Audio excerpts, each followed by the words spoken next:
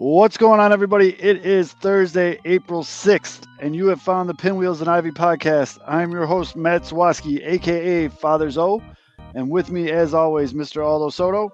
I'm going to get right out in front of it. I'm sorry for the Hayden Wisniewski hype, but he's still going to be good, guys. He's still going to be good. Cost me money. The good Reverend K. Fitz. I would like the record to show that the Chicago Cubs have not lost in 3 days. It's been a very nice 3 days. Take that. And you heard him. Sophomore NASCAR Mitch. All right, I want to ask before we get into the show, though. We have boots on the ground at opening day. So, as the Big J journalist you are, I want to hear about the experience. I heard it was a disaster. I had a buddy that went that said he waited 45 minutes to get in the parking lot and got turned away. Tell us about the opening day guaranteed rate field experience. All right, tailgate. Let's pay some bills and we'll start off with that. All right, fair enough. So we're going to talk about home opener, and we actually have 6 games on both sides. Well, Cubs only played 5, right? Because they got rained out. Yep. 6 games for the White Sox, 5 games for the Cubs to talk about. We have actual statistics and hot baseball takes to finally have regular season baseball is here, ladies and gentlemen. So with all that being said, let's tap this cat. Rebuild of the favorites. We here for the latest. South side or the north side. Not tuned to the greatest. Home team for the home teams. Both sides got our own rings. On the mound or the long ball. But we don't put the wrong strings. Yeah. It's that time of the year now. Wrigley or Ganty, so the whole league that we hear now. New show with a new mood. Discussions and interviews. Trade rumors that might be. This is Pinwheels and Ivy. Yeah. This is what you waiting for, yeah. You can put it on the board, yeah. Every season, nigga, it all change. Take me out to the ball game. This is what you waiting for, yeah. You can put it on the board, yeah. Every season, nigga, it all change. Take me out to the ball game. This is what you waiting for, yeah. You can put it on the board, yeah. Every season.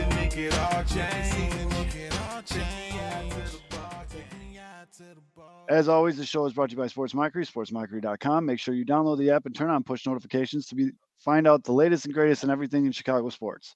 Sports Mockery, sportsmockery.com, and also brought to you by Uncle Bud's on 9700 South Cicero. Go check it out. They're updating the food. The beer list is like that thing changes all the time now. I can't keep up with it. They got karaoke night. They got trivia night. They got darts, golden tea, you name it. It's just a good time. They got about, I think, 6 slots now, 6 machines. So 6 slots. Okay. Yeah, go make some money.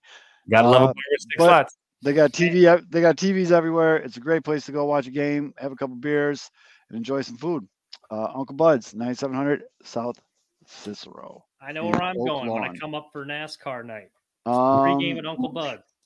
You might have to sit in the corner and ask someone for the TV to put on NASCAR, but no, it's for the Sox. They're having a NASCAR night. It's literally going to be like Kaminsky Heaven. They're doing a theme night for NASCAR at Guaranteed Rate Field. So I'm going to. Did you not look at you didn't look at the magnet calendar? No. Did they do that after you won your regional championship and it was like in honor of you?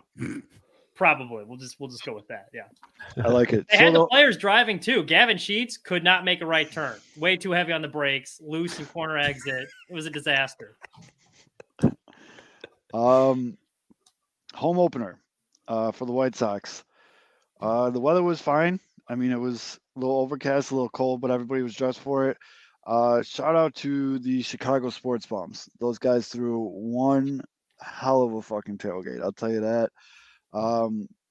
Everybody got there early and they were planning on waiting till 11 a.m. to open the gates, but there was so many people there and the car line was like getting into like a busy traffic area, and they're like, yeah, we got to open this up or someone's probably going to get T-boned. So they opened that up about 10:30. Food everywhere, high spirits everywhere. I went and talked to the On Tap guys, the 108 guys. I met Gas Money Bob. Like, all podcasts were accounted for. I took a picture over my head and said, there's got to be 15 podcasts in this one picture. I was not kidding. But everybody was doing great. And like, it was so much fun that it was like, oh shit, we still got to walk in and watch a baseball game. Like, I'm dead serious. That's how the feeling was. Nobody really wanted the party to stop. And so we walk up there, and yes, the White Sox have a very serious problem. because every gate we started on the one side closest to the Ryan, and I was walking with Herb Lawrence, and we walked all the way around to the other side where the craft cave is, and the dugout bar or the bullpen bar. Every gate had a line 2 blocks long, easy, like ridiculous. Everybody's feeling good. I'll say that. You know what I mean? But I would be pissed if I was standing in that line with my 2-year-old surrounded by a bunch of people that are feeling good. You know what I mean? Like it'd be like, yo, like I don't really want to do this right now. Luckily, me and Herb got crafty with it. I'm gonna just leave it at that. I'm not gonna reveal some secrets, but we kind of got in, but the lines were just it's atrocious, man. Like it was absolutely brutal. I don't know how it was like for your buddy to get to the parking lot, not right when it opened. I could imagine that was terrible too. But yeah, the lines to get in were bad. But once you were in, it wasn't bad. Like there wasn't too bad lines for like beers and food. Bathroom was fine. Everybody was in a great mood. And then the Giants just hit 150 home runs, and it was like someone took the air out of your balloon. You know what I mean? Like everybody was like all go go go, and everyone was in a great mood. And then it was just like, okay, like this happened. And went to Cork after. People were still everybody just wanted to drink at that point, and then hitched a ride home. That was it. Now, I was going to ask you, now that you went to a game. Well, I guess it was different because, like as you said, home opener, you guys were feeling very good. Yep. Especially early on.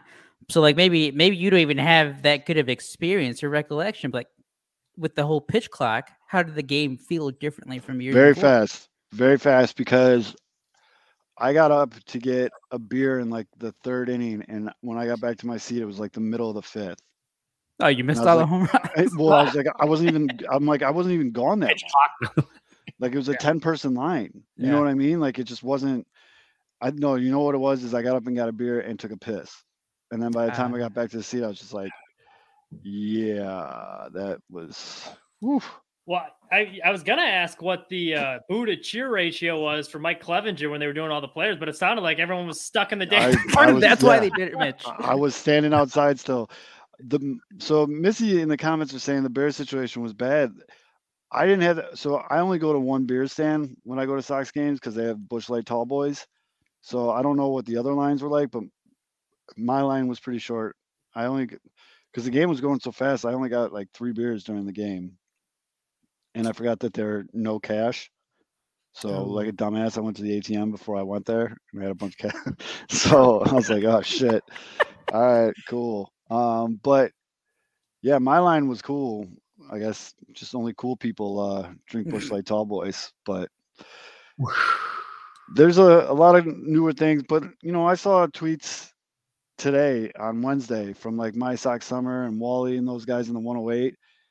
And there was like no one there again. You know what I mean? Like they probably just walked right in. It's just the home opener is always crazy. Home opener, halfway to St. Patrick's Day, like Elvis night. There's certain NASCAR nights that bobblehead giveaway night. Yeah, NASCAR night is obviously going to be a huge attraction. Damn right. And it's the first dry run by the staff too, by the way. I mean, they're trying to figure their shit out too. So it always seems like it's bad. Like they're like not equipped for big crowds. It feels like because they're never used to any big crowd. Yeah, the line situation on the south side has been an issue now for a couple years, and I'll tell you what, if I was a season ticket holder, I'd be hot. There are a lot of teams in Major League Baseball that have a separate entrance for season ticket holders because you're blowing all that money with that team. The least they can do is like give you a no line way to get in. Like what is the whole? Because like don't they just check your ticket like on your phone? Like is it a bag policy? What the hell is? Yeah, well, some of that, but like you walk in, you walk through you take all the shit out of your pocket, throw it in a little basket, walk through the metal detector, grab your shit, scan your ticket, and you go. Like how? I think part of it not enough metal detector because the White Sox open their gates usually, and opening day they open earlier, but a lot of times they only open them like 90 minutes before the game starts. Where most MLB stadiums open them 2 hours before, so it's a little bit more spread out. But when you got all these people tailgating and it's only open 9, it's like the lines are going to start being longer because they're waiting longer to open a lot of their gates. So I think during the regular season that factors into part of it. But and I'll tell you what, when they opened the gate, I should have fucking time lapse videoed it. It seriously, it looked like a scene from like Saving Private Ryan. Like people are like Mowed down rushed and into shit. park.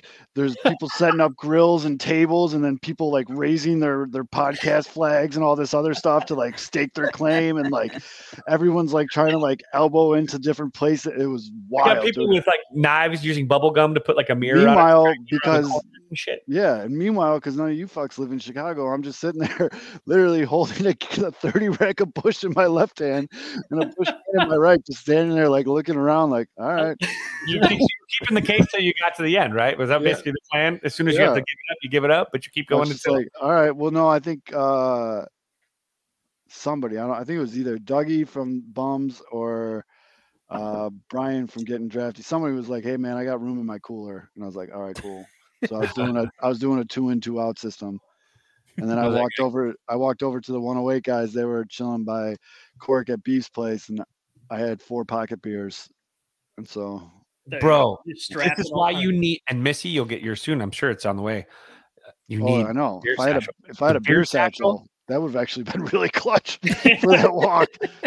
We made zero profit on those beer satchels. I'm sorry about the price, guys. That's the only place that makes fucking beer satchels or like those fanny packs. Yeah, for our, I looked this is one of the few people that's going to be prepared for the tailgate. Yeah. A beer satchel would have been extremely clutch, dude. Yeah. 6 beers. This is going to be booming. She's got a big following. She's going to be walking around the guaranteed rate field parking lot, and all of a sudden, our business is going to pick up on those. Missy, if you're still listening, I just need you to do one TikTok with the beer satchel, and sales will skyrocket. Like shit. Like what goes on our faces? What can I fit in the beer satchel besides beer? And you could fit like a Chihuahua in there. 4 fanny packs. You only need one 2. beer satchel. Yeah, I do remember that Cork was out of buckets, so there was like all these people walking around just like holding 5 beers. Like, yeah, beer satchel would have cured all that, folks. You would have, but definitely, I was jealous until I saw the game, but it did look like a good time. It was a besides the actual baseball part of it, it was an absolute blast. I tweeted that I absolutely love the community that White Sox Twitter has put together, and I mean it. Everybody was so friendly. Everybody just had a really good time, man. And when you're around a group of like-minded people, all with the same goal to have a good time, you usually have a really good time. And that's what that was. And that was really cool. And I can't wait to get back to the game. Hopefully it's not that crowded again, because that line was no bueno. It's funny, like opening day. I had a piss. Oh my God, it was so bad. Opening day at the office, they kind of like loosen the dress code. So like, everyone's walking in with their like hats, whatever. So I come like rolling in with like White Sox hats, like second day on the job. And the guy that's sitting next to me, I hadn't met him yet. He comes rolling in with like a Cubs jersey. I was like, oh, son of a bitch. And I'm like, I promised I'd be nicer to Cubs fans, but he's got balls. Doing that in Missouri. Yeah, Gotta end up in the lake in Missouri. Get that boy. That's a ballsy move in Missouri. So that was the home opener, White Sox fixture line shit. And so let's actually talk about baseball. So after 6 games, the White Sox are 500, 3-3. Cubs are 2-3, but they got rained out on Wednesday, so they could have easily been 3-3. So what we wanted to start the show with, because everybody loves these, we're going to do way over the top early reactions to what we've seen. So, Fidge, you look like you're about to burst. So why don't you go first? Over the top reactions? Oh. Over the top reaction to what you've seen in the 5 games the Cubs have played. Oh, wow. I mean, I can't use the Patrick Wisdom thing because we all know what he is, so we all know that he's gonna be great in the first 2 months and like absolutely just blow shit up after that. Though I think probably the biggest overreaction or like whatever would be probably. I think honestly, like I know Aldo's joking about it, but I think Hayden Wesneski's start. I think that the dude he gave up a couple cookies. He's still a young pitcher in his first start of the year. There's a little bit more expectation on him. And the dude went out there and he gave up 3 runs in 4 2/3 of an inning. But here's the thing, and this is something that Aldo and I we talked about too. He didn't walk anybody. So you give up a couple cookies. Who gives a shit? They're solo homers. People forget Fergie Jenkins, one of the best pitchers in Cubs history, gave up what was at the time a league record home runs in a season. Now, guess what? Like 60% of them, 70% of them were solo jacks. So it was like basically nothing. It's actually a pitch conserver, really. Get on to the next guy, whatever, move on. But he didn't look bad, or he didn't look great early, but he did have a couple really, you could see the movement as he felt like it looked better as he got on in the game, actually. He felt like he had more comfort. And then he got pulled with 2 outs in the fifth, really close to getting out of it. But he gave up he kind of left the ball a little bit up in the, what's his name? Friedel. TJ Friedel. Hey, Friedel no has clue who the hell he is. Just looks like an Frito-Lay. all-star center fielder. Yeah, but he just strafed one to left, and that was it for the day. Rossi said, "I've seen enough," pulled him out, but not bad. Like again, it's not that is something that I think was a major overreaction. Like, oh shit, this guy's not good. No, that's actually pretty damn good for the most part. 2 mistakes and then a couple singles early on. Again, my big concern about the Cubs is the starting pitching. The last couple starts have come out flat in the first inning after being staked runs. But it's nothing to overreact about with him because he's a young guy and the dude has some nasty stuff. And if that's him pitching without his nasty stuff, that's pretty damn good pitching instead of just throwing. So to Fitz's point, was Nasty's final line for his opening start: 4.2 innings pitched, 6 hits, 3 runs, all 3 earned, 2 walks, 4 Ks, gave up 2 nukes for an ERA of 5.79. And no walks in front of those nukes, which is what me and Aldo were talking about. Just That's give fair. up a solo. But it's funny that you say that. It's not really funny because I know how frustrating it is, but it's odd that you mentioned how you're concerned with the Cubs or how their pitchers are coming out in the first couple of innings. Welcome to welcome to the 2022 Chicago White Sox, where if you missed the first 10 minutes of the game and turned it on, the White Sox were down 3-0. Well, here's the thing. They weren't down. The Cubs were up 3-0, and then Smiley gave 4 back, and then the Cubs were up 1-0, and Wisniewski gave up. So they took the mound without throwing a pitch with a lead. They were staked a lead before they threw a pitch, which that one really hurts. Talking about same game? Or are we jumping around games? No, we're talking about Smiley and Wisniewski, right? Wisniewski's game. He gave up 1, but the Cubs got 1 in the first. So yeah, but they let off. The Cubs were the visitors, so the Cubs took a 1-0 lead without him throwing a pitch, and then he gave it back. Same with Smiley. The Cubs were up 3-0. Smiley went out and gave up 4. So being staked a lead and giving that up is very concerning in the first. That's a suck a life out of your clubhouse kind of thing. That doesn't make a clubhouse feel great when hell yeah, we got these guys already on the ropes right out of the gate. Oh shit, now we're down 1? What the hell? Or now it's tied again? Like shit. Give you a run. Get us back to the dugout. One of those games today. Mm-hmm. Yep. And get back in the dugout. Get a smoke ring. All right, that's the first Cub ones. Mitch, you go first for the White Sox. See, I don't have any overreaction. I'm going the other. Do. Well, no, I mean, I'll tell you what my biggest takeaways from the two big things. So with Kopech we'll start here because everyone's like he sucks or whatever. Honestly, I do think there was something to the tipping his pitches. It made a lot of sense. But there was some positive takeaways from it, despite all the bombs he was giving up. I think that's going to be one of his worst starts of the year, and he still had 12 swings and misses that he accumulated, which is 15, pretty good. I think he had 15 whips actually. 12, I'm pretty sure. Okay, well, facts. You can check it. I'm pretty sure it's 12. Pretty sure it's 12. Okay. That was Monday. Yeah. Well, anyway, 12 or 15. Pretty sure it's 12. 15 would be even better to prove my point. So Photoshop 15. I know, I'm totally Photoshop 15. The new changeup he had looked really good. So I think there was a comment today from Pedro Group was we're not gonna go too far into it, but we saw some stuff that's gonna be fixed, which makes me believe that he was tipping some pitches. So I think this rotation is gonna be really good. I was really impressed with everyone. Even Mike Clevenger's start was okay, there's something there that they're going to be good. Yoel Moncada, too, as good as the batting average has been. You get one hot take. You don't get to this is my hot. All right. Well, biggest takeaway that I was proud of my boy today.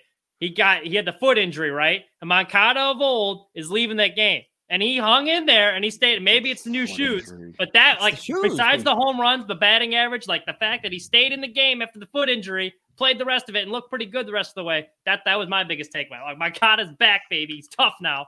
I like it. A foot injury. Fuck out of here. I didn't get much. I was kidding. No, I did like. Oh, that's a good one, Ian. Some of the velocities though. With Kopech, his fastball average right now for that game was at 94, which not that far down though from last year's. Like it's the lowest it's been, but it's not as like significant as everyone's making it seem. And it's the first start of the year. Well, the bigger thing though, yeah, he's obviously going to ramp up because he's at the 5th spot for a reason because he was hurt. He's coming back. But I did like how hard the slider was. It seemed like that went up. It was just stop throwing curveballs, please. Because I think he threw like 2 or 3 curveballs and both of them ended up in the parking lot. So yeah, that was he threw You can count them. 5 curveballs. Oh, only 1 curveball got hit for a homer, but I just felt like all of them got fucking smoked. But I think part of it's the pitch tipping thing. And he did top out at 97 in like the first inning. So like the velocity we know is there. So here's I'm my not worried about him. We talk about pitch tipping.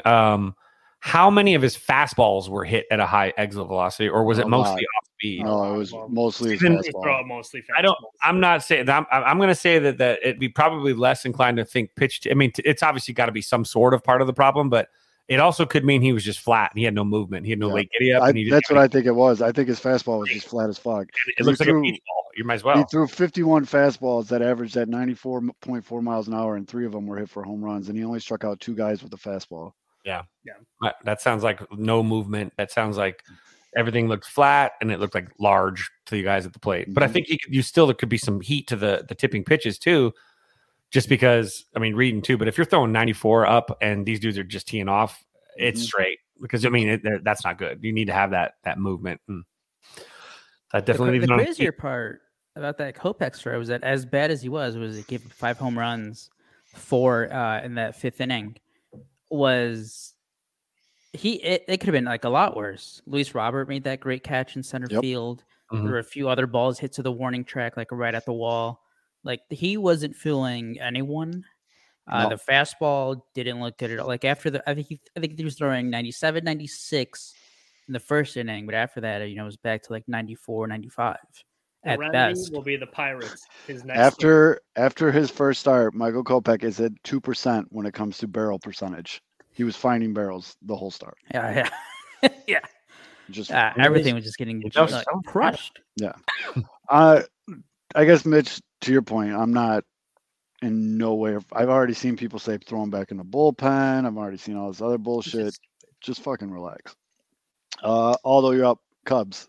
So it was like 2 for 1 because it has to do with each other.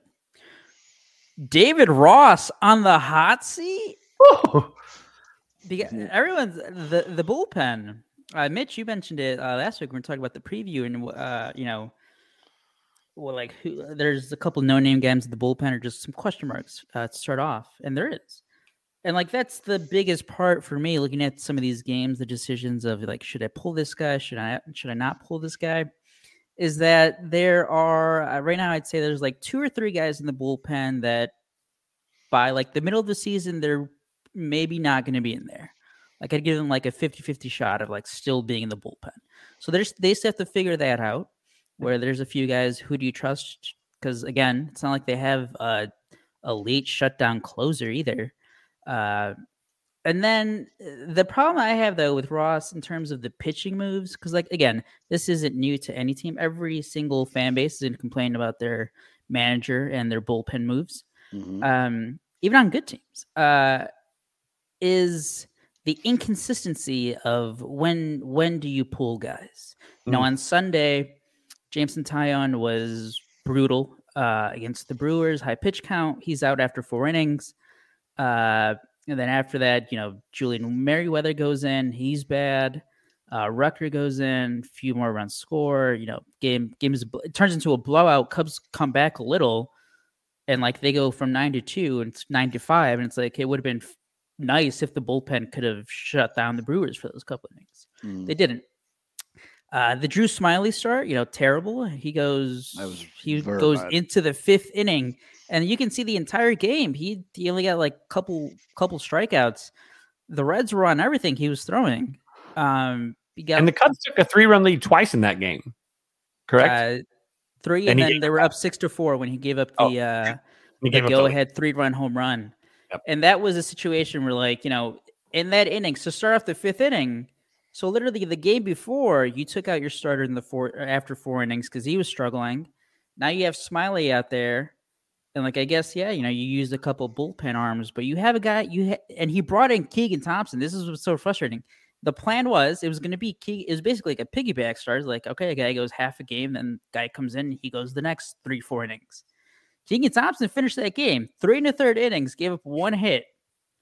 If you like, that was the move. Just bring him in there because Drew Smyly was already. He let it lead off single. Kevin. He hit a batter, and then he did get like an out. He got 2 outs, but he wasn't. He didn't look good. So here's my question: make the move there because the pitching staff, the depth at least, while there are guys struggling early on, like that is your strength on this team. Do you think that especially that moves like that, or especially early on in the season, are a direct byproduct of what a lot of fans criticize David Ross about, which is he over-trusts veterans almost to a fault. And so he let Smyly go out there because, well, Smiley's a vet. He'll figure it out. But that's the thing. It's not consistent, though, because Jameson Tyon is a veteran. It's true. But he took him out. And he doesn't know Jameson that well. It's like he's 4 innings done. That's true. There's maybe a little less familiarity there, with Smyly coming back. But that's just the troubling thing. But again, once the bullpen gets figured out and there's better guy, because that's the other thing. You need, like we saw with Reynaldo Lopez, even when guys get into trouble, if they can rely on strikeouts, all right, you'll take the heartburn for like 10 minutes if at the end a guy's gonna strike out the lineup and get out of trouble. The Cubs just don't have a lot of that right now. They have a couple of guys at AAA that can come up and do it, but right now there's a few guys that in a couple months are probably not going to be in the bullpen. So is this a byproduct of people holing up and letting Jed cook? The lack of bullpen depth, letting Jed cook might have. Because there are guys who are. That's the other thing. There's guys who. Okay, so like last year, there are guys who had great second halves, right? So did they do enough to earn it? Like I guess so. Yeah. Like they were good. They did it in MLB. They did it against MLB teams. So you still want to give them that chance, I guess. But then, there's a couple of guys that they like the stuff. Like Julian Merriweather's the prime example. Julian Merriweather, great stuff, throws 98, has a great slider. The results in his career with Toronto weren't good. They weren't good, but it's like you see the stuff. It's like, okay, let's get him in. Let's mold him. Like, they want that as an organizational win. It's like, hey, we took this guy from somewhere else. He was shit there. We brought him in, turned him into something great, which they have with a few other guys in the past. So it's just that's the frustrating part. And then the lefty stuff, though, that is also frustrating because it's not totally their fault, but they're the ones making up the roster. Brandon Hughes was their shutdown lefty last year. He gets a knee injury middle of spring training. All of a sudden, they have no lefties. They should have. You're right, problem. Kevin. They should have given. They should have given Chase a call in the offseason. Yeah, he's doing fine over there in Detroit. But this is good. This is a byproduct. Again. So you and you guys are fucking laugh. But watching the game, obviously, Wesneski gives up that hit, and there's a guy on first. There's 2 outs. Lefties coming up. 2 lefties, consecutive lefties, I believe. And I'm like, oh, I got to take a piss. So I go to the bathroom. I tweet real quick. I go, oh, well, he's pulling a lefty. I mentioned like, well, I guess he's going lefty here, blah, blah, blah. I go to the bathroom. I come back. It's not a lefty. The Cubs had no lefties. They had to bring in Rucker, right? So he's a righty. Like, I'm like, Jesus. Like, how bad is your bullpen makeup when you have no lefty to fall on, like, at all? That's not great. And welcome to being a White Sox fan because we have no lefties. Pedro said it best. You can lose in spring. You can lose a playoff spot in the spring. You got. It's not. These aren't meaningless games, and this goes into the sell at the All-Star break if they're not careful. I agree, and I understand the lefty thing, but like I'm more of like the guy has stuff. Then like I'm fine with the righty. Like, okay, take the Sox for example today. Like Reynaldo Lopez having to face, and now mind you, he was designed to face the righty, and ended up walking him and having to face Jock Peterson. But like, if they're good, I'm fine with the righty facing a lefty. Like I would take that like a stud coming in to relieve, than like throwing in a Jake Diekman caliber pitcher just because it's a lefty matchup. Like Manalytics over analytics. Manalytics, I like. Well, it. I mean. They brought in a guy that has a career 5 ERA, so that's not. I don't think that was a move. And that's where the other bit of the overreaction kicks in too. It's like at the end of the day, you do just go with whoever your best pitcher is. Like before, I would always be like 100% like, yeah, you go with the lefty-lefty matchup, you go to the righty-righty, you look at the splits. But at some point, you do just go with who is your best guy in a big situation. And that's what the frustrating part. I'm more annoyed about the Drew Smiley game when you know you're going to go to Keegan Thompson, who is one of your best pitchers out of the bullpen.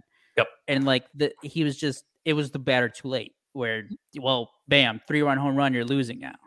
And we know this too. And we know this too for Ross to get on Ross too early. These guys are told these are the guys you have today. These are the only guys you can use today. So fucking make it work. And in his case, he might have gotten a really shit list for that ball game because it was, the tweener game of a series. And, here's David Ross going, eeny, meeny, miny, mo. This shit sucks. And that's like, you can't really blame them. It's not like the Cubs have a ton of established like horses yet. This year's all about like finding out like who those guys are, especially early in the season. So like, it's hard for me to criticize like bullpen moves, especially for like David Ross' position where he doesn't really know who those guys are yet. There's very few that you're like, yeah, this is a dude I can trust in a high leverage situation. He just feels a step late. He feels a step late. He just feels like for some reason he feels like with Patrick Wisdom. We don't know why Patrick Wisdom bunted to that situation. Oh my god! No, a couple moves he where told you're like, us why, Kevin. It was the hand. No, because he thought that was the best move for the Cubs in that spot. Him there. Yeah, I tried to defend him. That's dumb as shit. Yes, exactly. That's dumb as shit. So that's why I was so pissed off the day after. He's like a move behind every single time. Like it just feels like he's a step slow right now. I don't know. He needs to catch up a little bit. Besides the bunting thing, the other thing, the reason I bring up, the overreaction being like, oh, David Ross on the hot seats, because like there are Cubs fans who he became manager in 2020, won the division, and then got his talent traded in the middle of 2021. For the past like 2 years, the Cubs they've been a bad team. They've had to manage. They've had bad players, bad pitchers who are not on the team who weren't really ever good. So it's really tough for me to go back and judge and like every single move because it's like, well, the guys he was going to were bad. Yeah. Like it's not like he didn't have a lot of good options to go to. But this year it does matter because they're supposed to be competing. And fans have bought in. Like I drank the Kool-Aid. I'm 100% drinking the Kool-Aid, and we bought in like, hey, maybe I'm a dumbass. I drank it like fucking Jim Jones is what I did. I drank Jim Jones's Kool-Aid thinking the Cubs are going to win the division. But now after watching 5 games, I probably am. I definitely was drinking the Kool-Aid. Might have been snorting the Kool-Aid. I don't even know. But the fact is, Rossi has had a year and a half plus of non-competitive baseball, and it's difficult to also flip that switch back into that high intensity as well. And I think David Ross, I know it sounds like maybe weak dick, but I think the dude deserves a little bit of time to finally get what it feels like to actually be in meaningful games again. Because, it is hard when you're coaching, hey, we've literally gutted your roster and you don't have the horses, but hey, go make it work, buddy.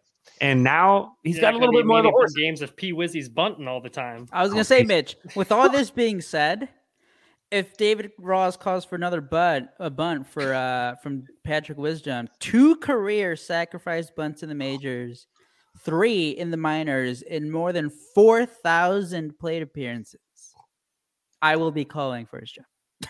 But I will say he's been writing good lineups, but I don't know if he writes the lineups or if it just comes from the computer. So I don't know. Chat GPT is out here. Bat Nico Horner first. Finally, someone said it. The AI finally put. Oh yeah, that was locked in spring training. Jesus, took long enough. So my early season overreaction: Luis Robert's going to win a Gold Glove, and Dylan Cease is winning the Cy Young. Okay. Instead of overreaction, but. Luis Robert, the way the biggest thing really for me, I mean, honestly, those sound realistic. Those don't seem like overreactions. The biggest thing for me, genius projections. At least one of them sounds genius. Well, so Dylan Cease came out in opening day against the Astros and just put on a clinic. Shoved. It was absolutely masterful.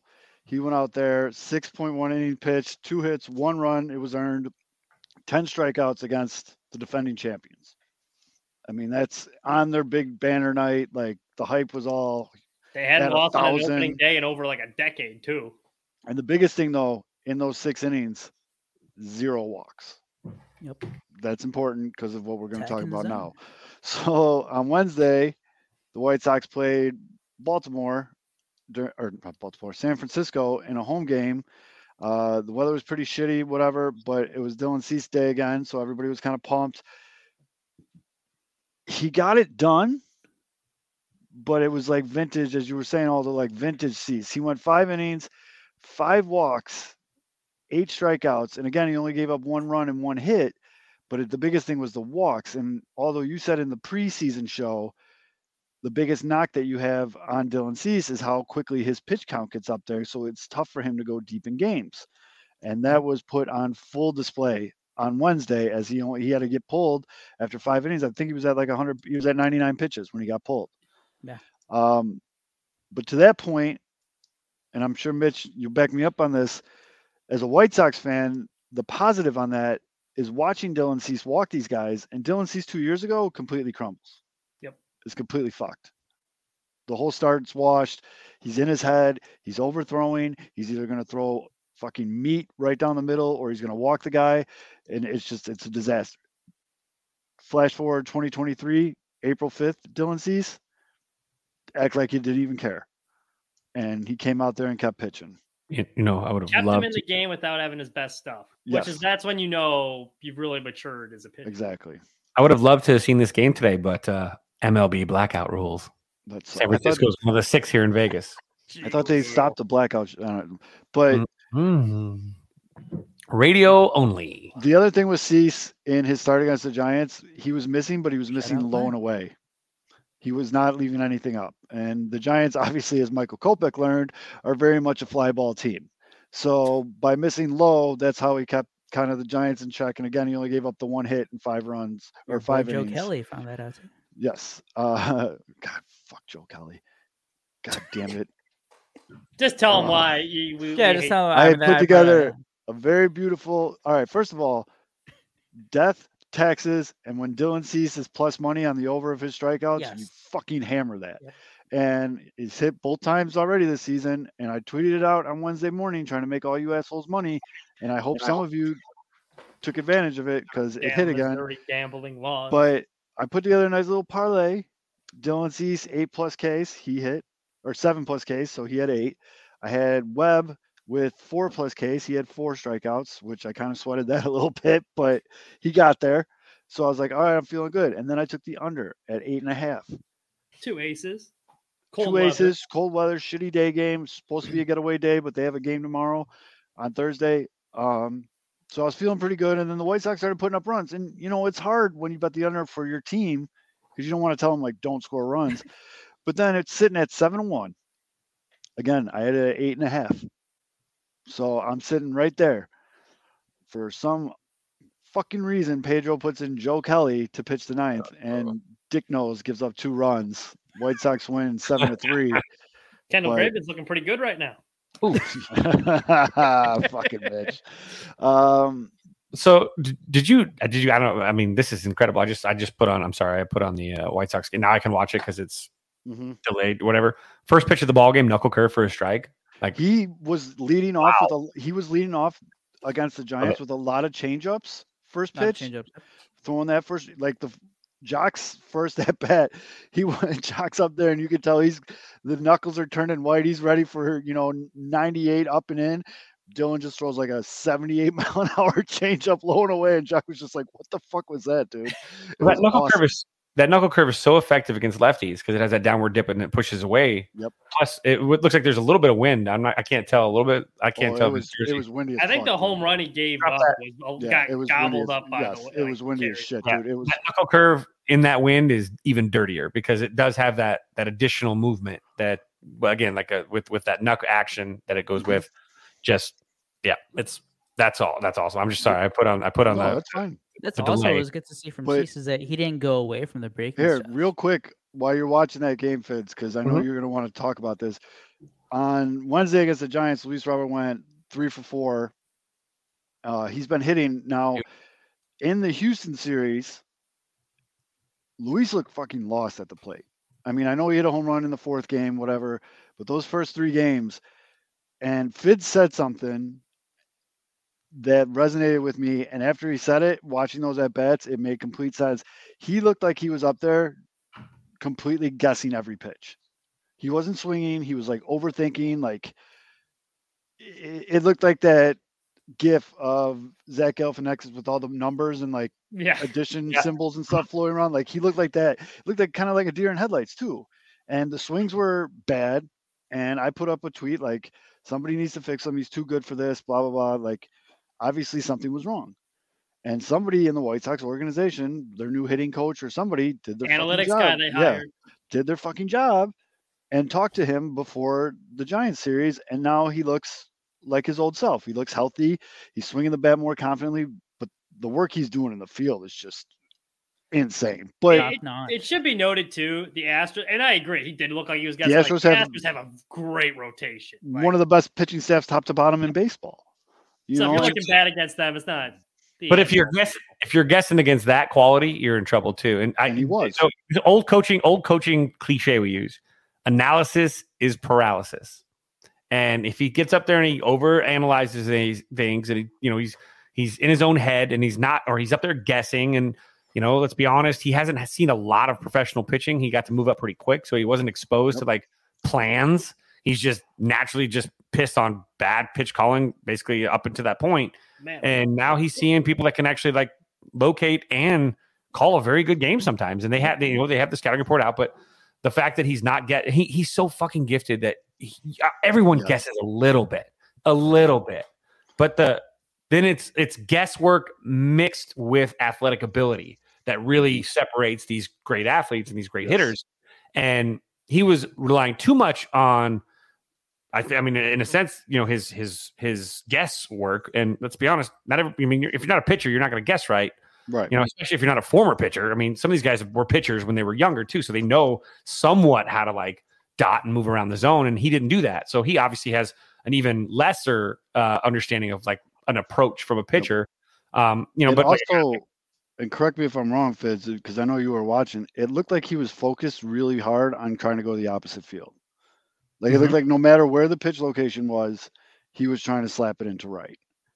And that's why some of those swings look fucking awful in those first couple games. And then after, I wish I could show, because I can't. I don't know if I'm allowed to share the screen. I don't know if I can, but let me show you if I can share the screen. If MLB, real quick, all 12 people watching this right now, be cool. All right, Fitz, go ahead. You can share it. Cool. Somebody, I ain't telling no one. Smokey back here taking a shit. Cool. Sorry. So it seems, but after those first 3 games, while you're getting this up, it looked like he's obviously stopped doing that, and he was working on gap shots up the middle, which you should be doing, and that's where all these doubles came from. And the fact that after 6 games he already has 2 homers and 3 RBIs is huge for him. Here, go ahead, Vince. Well, look where he went with this. I mean, this is post contact already. So look where his front side is. It's just arm extension. He stayed back. Look at his back leg. He's not driving much. This was hips. This was just hips and hands and less lower body, because he saw and recognized the pitch. He saw it out of the hand. And because he's got great hands and athletic ability, he was able to flick the wrists and punch the baseball the other way. I mean, look at it from the side too. See, like he's coming through, but watch, he's already got that front foot down. Boom, way down early. So now he's got to readjust his hands, but because he's so physically gifted, just it's that boxing strength in the off season, baby. the shadow boxing. It was the shadow boxing for sure. But no, that was huge. And I mean, as far as like areas that are of concern for the White Sox after the first 6 games, obviously in the Houston series, it was situational hitting. They left, not exaggerating, 2,517 runners in scoring position in those 4 games. Remember, we're all about facts in this show. Yes. I was trying to stay. Double check that, so kind of one by one. I was trying to stay very positive. And the way I was trying to trick my brain, I was saying like, hey, at least they're getting hits. Every game in Houston, they had double-digit hits. But the first 3 games, they couldn't get over 4 runs. That kind of tells you something. And they got it in the 4th game because of Moncada in the 9th inning.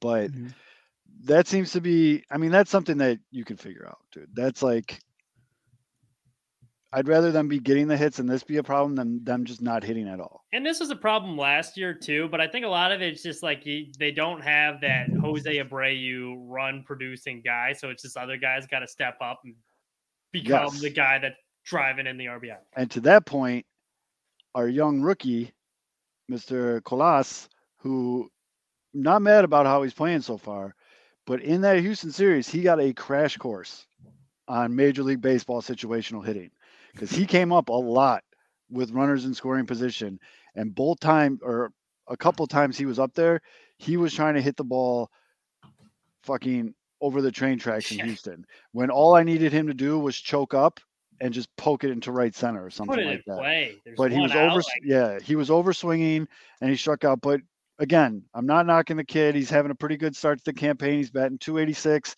He's got 6 hits and 21 plate appearances. He's already got a double and an RBI, so he's getting all that off his plate. He already has a stolen base too. Like he had the bad at bat where he's stranding runners, and like he didn't get disengaged, like in the field. Like he makes a great play in the outfield and saves the run. And he popped up and did that was awesome. This is the double, by the way. Look at the point of contact there. Almost look at his back shoulder though. The ability of this athletic swing, he's golfing a moving golf ball at this point with where he has his hand set up. I mean, as a golf swing, you know what this looks like. Yes. So this is a driver shot, right? You deepen up and you get your arms extended, and this is him now. Back shoulder. He is, but look at his hips. Where he's still got his hands back in his point of contact. I'm staring at those hips the whole time. Yep. And so still able to let the ball get deep enough, even though it's outer half, mind you, to drive it into the gap for a double. Like this is what makes it so like, boom. I mean, look at he doesn't even finish. Like watch his finish. He's just like that's his finish right there. I had like 15 jokes on a tee once you said he didn't even finish and he kept going. But I mean, look at that though. Like that's just a chip shot. That's just but he's got such strength. He's got great hands.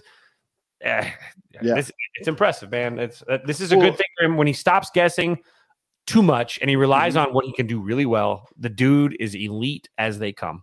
Period. But so far in 6 games, the White Sox, wow, that's a super even number. The White Sox as a team have 50 hits. Pull back up that last image there. This is something I'd like to point out. Freeze it right there. Yeah. Stop right there. Stop it right there. All right, now look at the coaching staff. This guy, not asking for any fan advice. This one, not falling asleep in the dugout. Other one, looks engaged, hands in the pockets, glasses on, looks like a badass. That's what a new and improved coaching staff will do. Not asking for it. He looks like he knows the rules right there in the middle. This looks good. He looks like he just moved away from the rest of the coaching staff to go fart closer to the bat rack. And Oscar Colas is about to get the wrath of that gas. But you get them with their mouth open right when they're going to grab their helmet. It's great. Welcome to the show, rookie. Andrew Vaughn thinking about his farm down there. But to that point, I guess we can go that way with it. On there. I don't know about you, Mitch, as a White Sox fan. I have a completely different vibe off this team than last year already. Totally. You're seeing guys like Yoan Moncada sprint down the first baseline and get infield singles. Like that didn't happen last year. Infield single today? Everybody on the team, top to bottom, are sprinting to first. They're going from first to third. You know, our new third base coach he's still learning his personnel a little bit. Don't know why the fuck he sent Andrew Vaughn on Wednesday, but I like the hustle. I like how they're staying up. Even when they were down in games to Houston, you didn't feel like, okay, I can turn this off because there's no way they're coming back. It's just a whole different thing. And then as we talked about on the season preview show, a lot of these guys had down years last year, and there was zero chance that was going to the perfect shitstorm was going to happen again. And I mean, we're already seeing a healthy Luis Robert Jr. making fucking Chanana play after Chanana play in the outfield almost every game so far this year. I think Wednesday was the first game he didn't have like a diving catch or a leap at the wall or something crazy. And the vibes look good. I know you're a big vibes guy. Like huge. They look like they're playing for each other, which is like nice to see. And then Liam's going to be back too. Big boost in morale there. Yep. Liam ringing the bell. If Liam ringing the bell didn't get you a little fired up, I don't know. You might not have a heart. But Yoan Moncada, you go on the the White Sox batting stats page right now, it's just 5 pictures of Yohan Moncada. He's leading the team in batting average, home runs, RBI, OBP, and hits. And let's be honest, does last year's Yohan Moncada stay in the game Wednesday after tweaking his foot? No, he's No way. he's already in a club in Northwest Indiana by the 9th inning. But Writing a new album. but he's playing phenomenal. And did you notice the first game he had the bright yellow gear on? Yeah, the neon green. I don't think he liked it, so he switched to the green, and he's been rocking the green ever since. Which, if it ain't broke, don't fix it. TA's doing TA stuff. Elvis Andrews, fine. Yeah, I'm good with that though. I'm absolutely fine with that because last year the team was a traveling funeral. And I was gonna say he just wanted to get Hanser some ABs, which worked out. Hanser, the people's champ, base hit in his first at bat. I feel like this is not good for my Leary Garcia propaganda. I feel like Hanser's going to be the people champ on the south side. Hanser also it'll be him and whoever replaces Jose Ruiz when he gets DFA'd late. But those are going to be the two people. I already talked about Oscar Colas. Elvis Andrews, thank God he finally got that fucking 2000s hit. You could tell he was trying. Yeah. He was trying way too hard. He got that moved on. But the biggest thing, though, to me, can we talk about Yasmani Grandal? I want to talk about Yasmani Grandal. Let's talk about Yasmani Grandal. My man is healthy, and you can see it from a million miles away. And it's not even what he's doing at the plate. It's what he's doing behind the plate. Looks like a fucking honey badger back there. He's bouncing all over the place, stopping balls, keeping balls in front of him. I mean, he let one bummer wild pitch go away, but that thing was spinning like a top. It's like a 56-footer. There was no way he's getting in front of that. Fizz, that was hilarious on Twitter when people were like, how can he not stop that? You're like, have you ever tried to stop a ball spinning 100 miles an hour on its side? Like, you're a moron. But he's looking real spry back there, throwing guys out from his knee. Come on. The arm is still questionable. And I know part of that's holding the base runners on. Like, they're stealing a lot of base on it. But the defense does look good back there. I mean, we were talking about on the playback, too. Like, right after opening day, it was like one of my bigger takeaways with him was like, get the home run. He looks spry behind him. We already got one. Yes, fuck you, bat drop, which, that gave me chills, baby. I was fired up when I saw that shit. Late in the game, too. He's the king of clutch homers. Like 2021, he had a lot of big home runs. Yep. But a healthy don't take for granted the fact that he's throwing guys out either this year. With as easy as it's been this year to steal a base, as easy as it's ever been in the history of Major League Baseball. Okay, I finally saw Vaughn's double. Holy shit, that was also well struck. And also a very nice job of getting his front foot down and just sticking back on the baseball and driving it the other way. He definitely ripped that ball. Yeah, that ball was well hit. He trusted his hands, let it get deep. Let it get deep, and then you can really get a little bit of a stick on it. But that's a like, oh god, you got swing. I love it, and it's just you can already tell too. There's already been a couple instances where you've been able to see he got hits where that's not a hit last year because of the shift. Mm-hmm. And the first time he did that, he hit that piss missile between the first baseman and second baseman. The worm burner. Yeah, and he got to first base, and he just had an ear-to-ear grin like, fuck your shift, dude. Like, I'm so glad that shit's gone. But talking about stealing bases, too, we got the new guy in charge talking about be aggressive, be aggressive, be aggressive. White Sox already have 5 stolen bases in the first 6 games. That was not the case last year. I feel like and you heard it in some of Tim Anderson's interviews where it sounded like he was riveting interviews. La Russa was holding the reins a little bit. Amazing, phenomenal, edge of your seat interviews.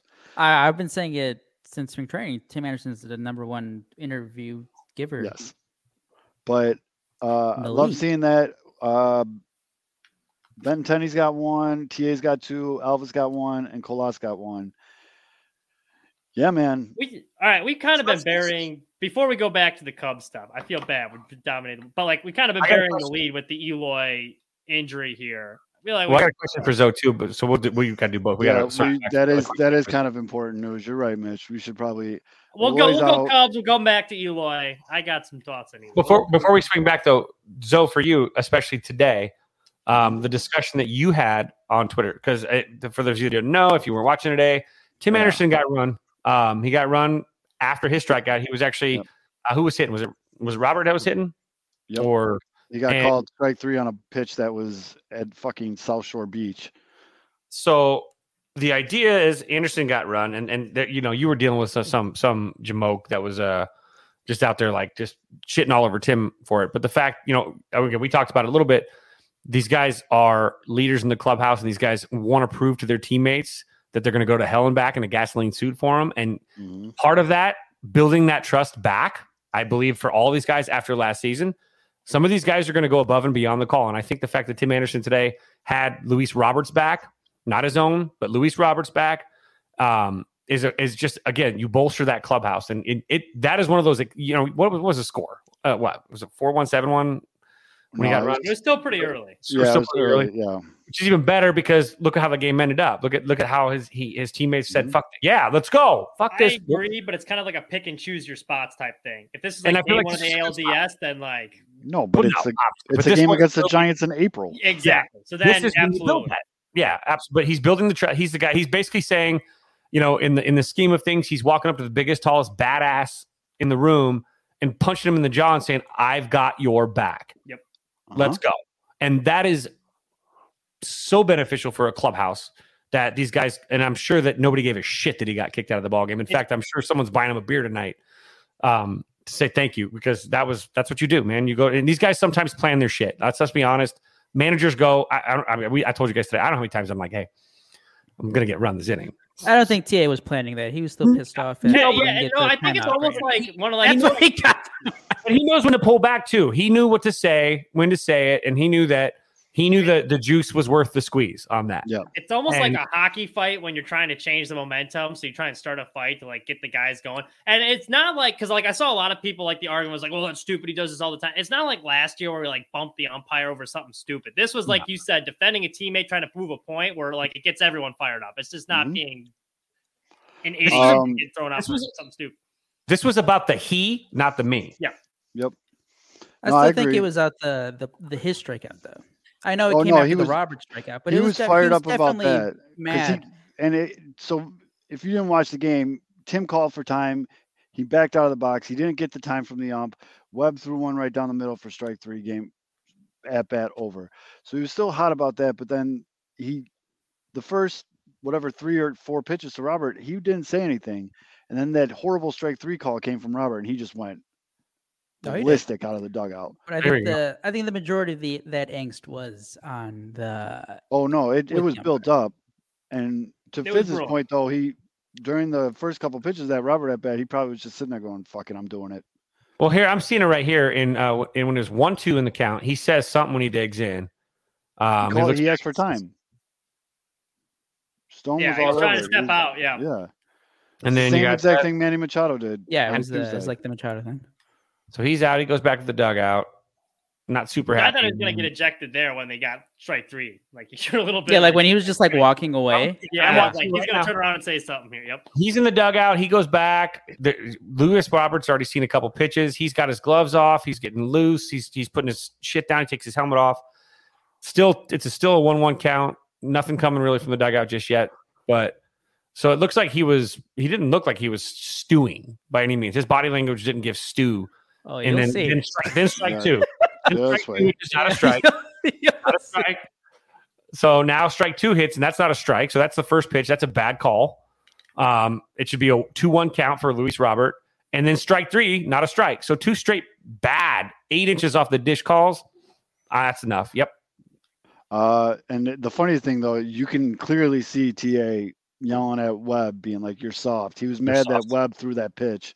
It's not even for close. that strike 3, because he's just like, you could have just stepped off the rubber. You're soft as shit. You were scared. Like the White Sox do not respect between Vaughn and now TA. They do not respect the Giants. Right, new rivalry is Giants White Sox. And hold the ball if I call time. Hold up. Now here's something that I find kind of funny. It might not have all been out of TA's mouth. There's somebody else yelling right over his left shoulder too. Elvis. So if Elvis said "fuck you, bitch," that's Tim Anderson, because he's like a parrot on his fucking. It was Tim Anderson. We don't Tim have to. It was Tim. No, TA. You can see, especially right before he leaves.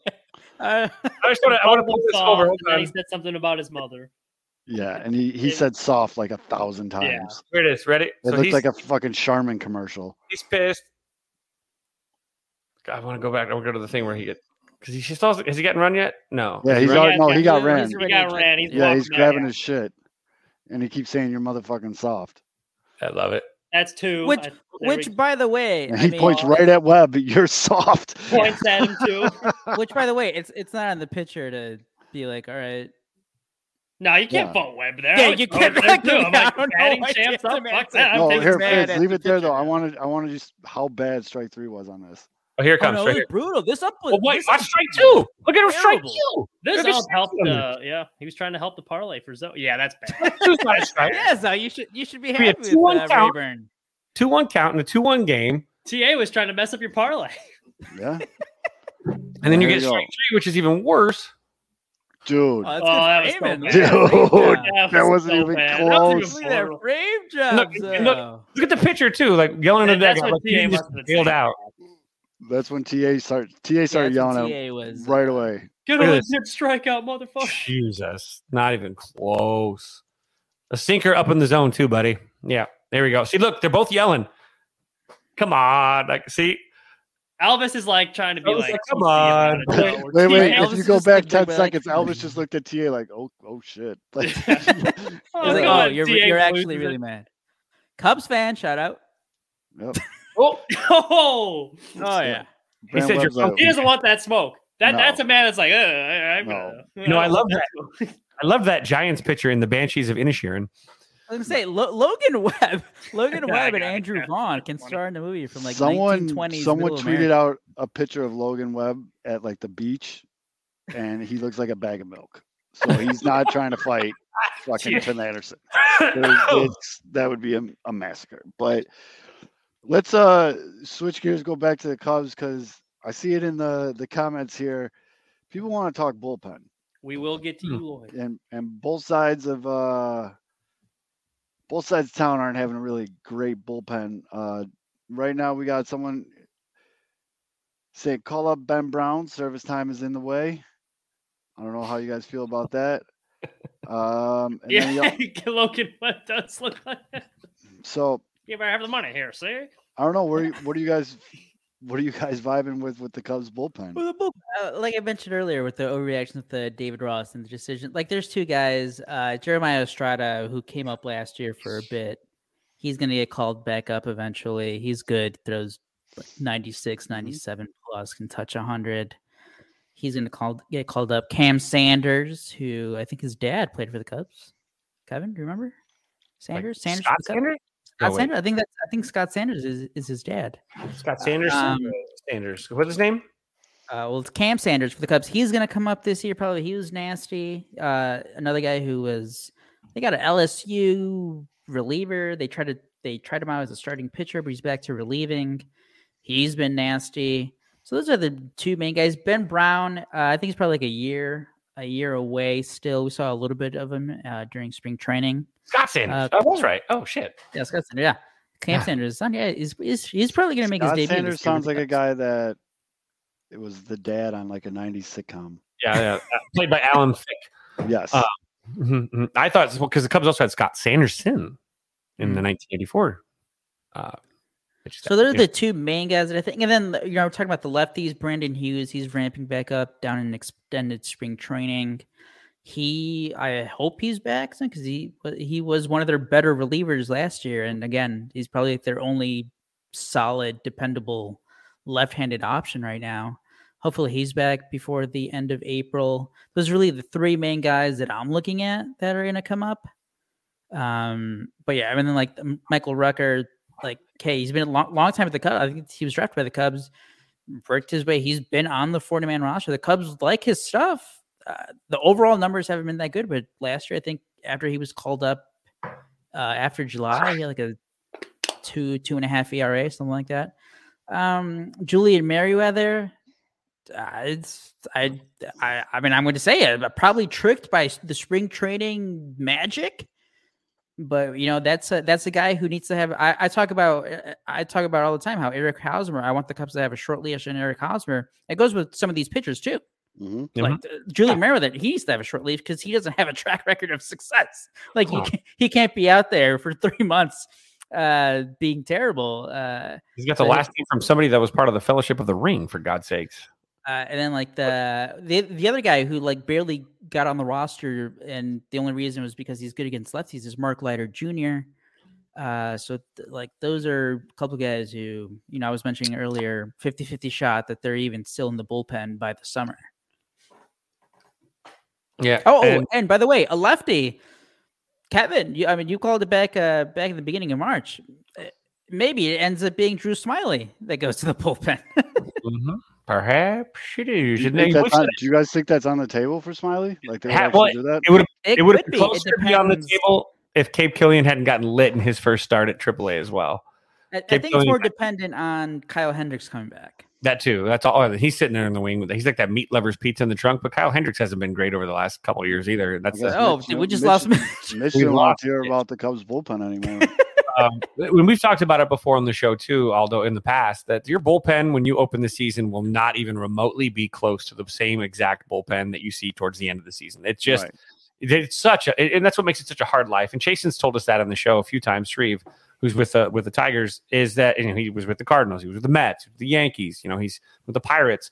That as a reliever, you're one or two bad consecutive outings from DFA Central. I mean, and so for these guys, it happens so fast. The turnover's so quick, and you get a guy with dead arm. They don't have time to wait on you. You're getting paid league minimum. Fuck off, get out. Next guy up. And they bring these guys and they move these guys around quite a bit. And so, the Cubs bullpen wasn't built from the start to be a successful bullpen. It'll eventually, hopefully, get better based on some moves, but it does show again how serious were the Cubs about winning in 2023 if you built a bullpen that was knowingly not, you prefer to deal in exclamation points, not question marks. I guess I'll put it that way. Because, the Sox are sitting in the same situation. Mitch brought up Jake Diekman earlier. Jake Diekman in a high leverage situation, very bad. Jake Diekman, when you're up 7-1 against the Giants, very good. He could be the new Jose Ruiz, who's no longer good in the low leverage situations, which is what he used to excel at. Mm-hmm. The other thing, I've already seen a couple people say, like, fire Jose Ruiz into the sun.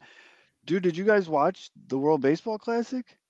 Oh, yeah, his one great inning for Venezuela. Yeah, you tell him, Mitch. I just need one. That was totally All cool. I need is from Jose is one. Look at that was. I just need one. All I need from Jose is one inning. I'm not trying to 3-inning save or nothing like that.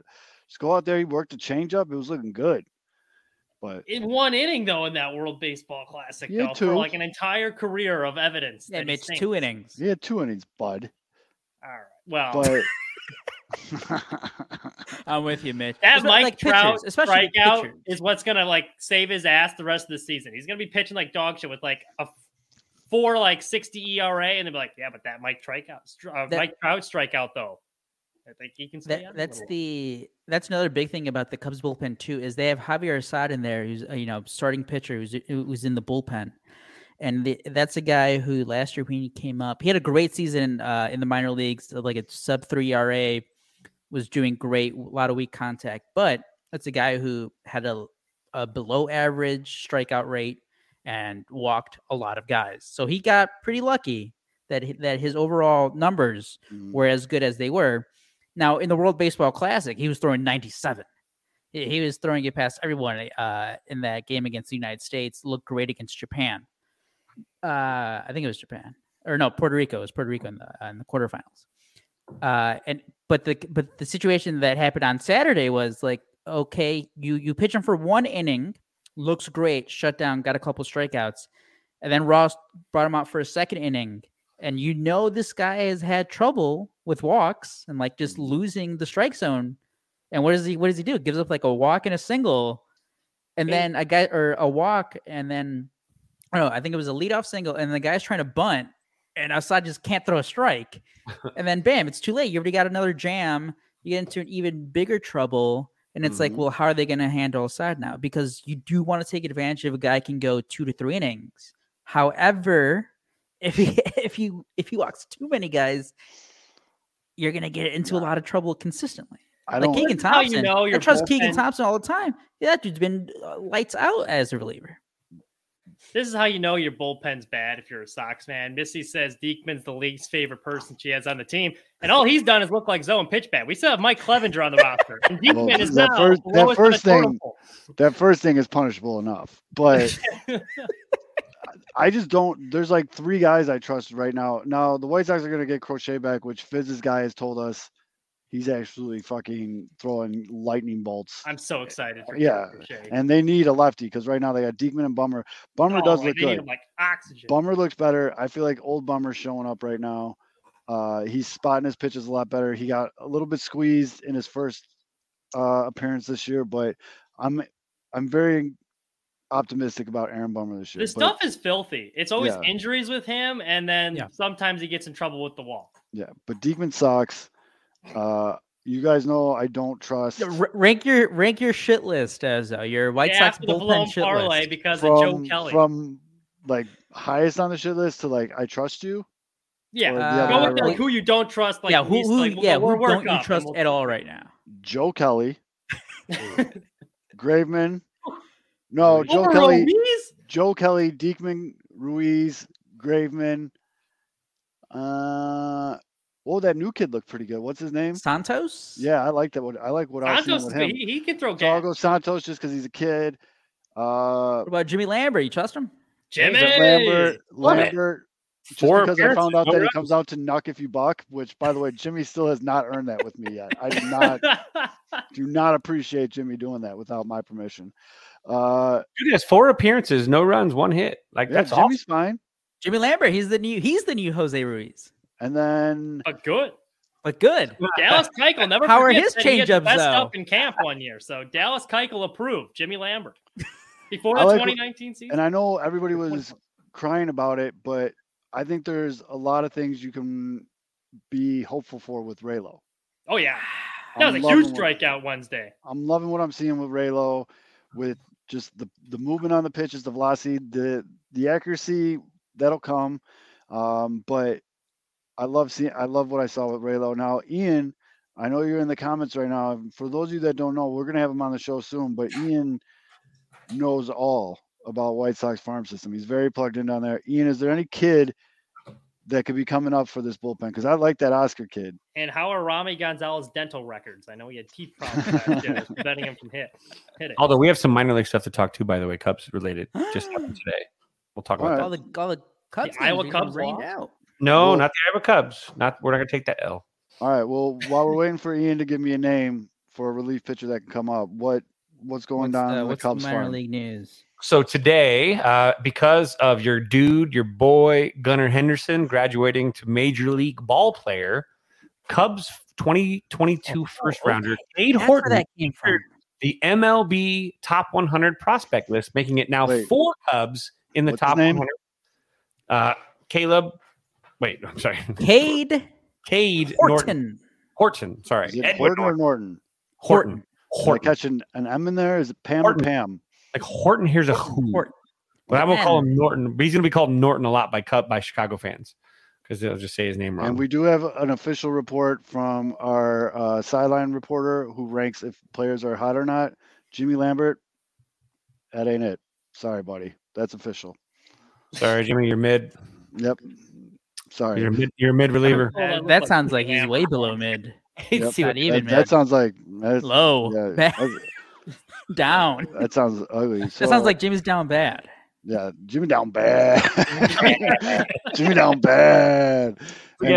I'm still mad that he comes out to Nuck If You Buck because that song is sacred and he's fucking up. But go ahead.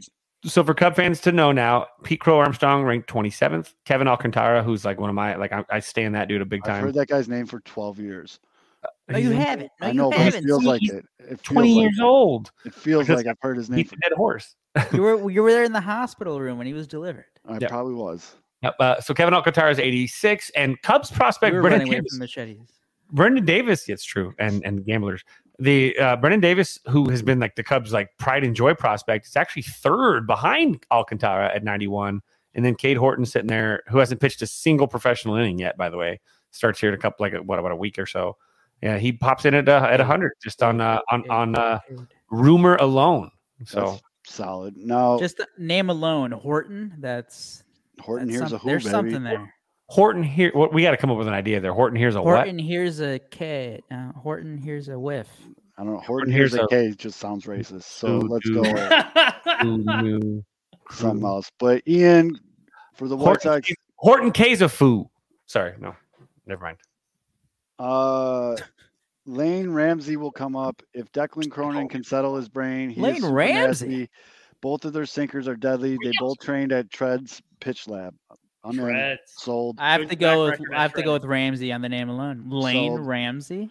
Now I agree with Baloney in the comments here. Bring back Bennett Sosa just so we can hear Love Sosa again, because that was I don't think you want that. Lenine fits better than Bennett if we're gonna do Love Subs. And that's fine, but I won't get over Nuck if you buck for Jimmy Lambert. I think it's pretty bad when the Cincinnati banger Reds of a song, DFA though. you. Not for a guy named Jimmy Lambert that looks like toast.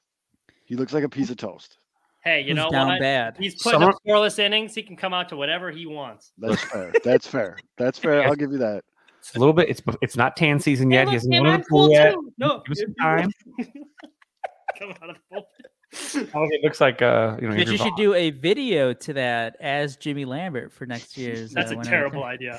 I'll be out in the first round. Look Hey, at that's this what you pasty said about. ass white- Jail. That's what you said about the duet.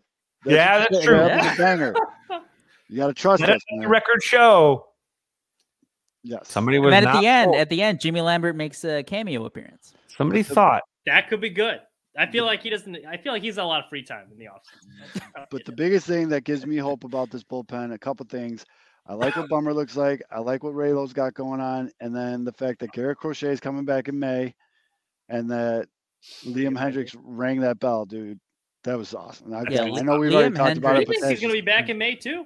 they said they're going to have to literally tell him no because he wants to get back right away. And He'd be throwing right now if he could. yeah, I mean, that's going to be huge. Well, I mean, let's be realistic. We don't know what Liam's going to be when he comes back, but I got a feeling He's always rough beginning of the year too.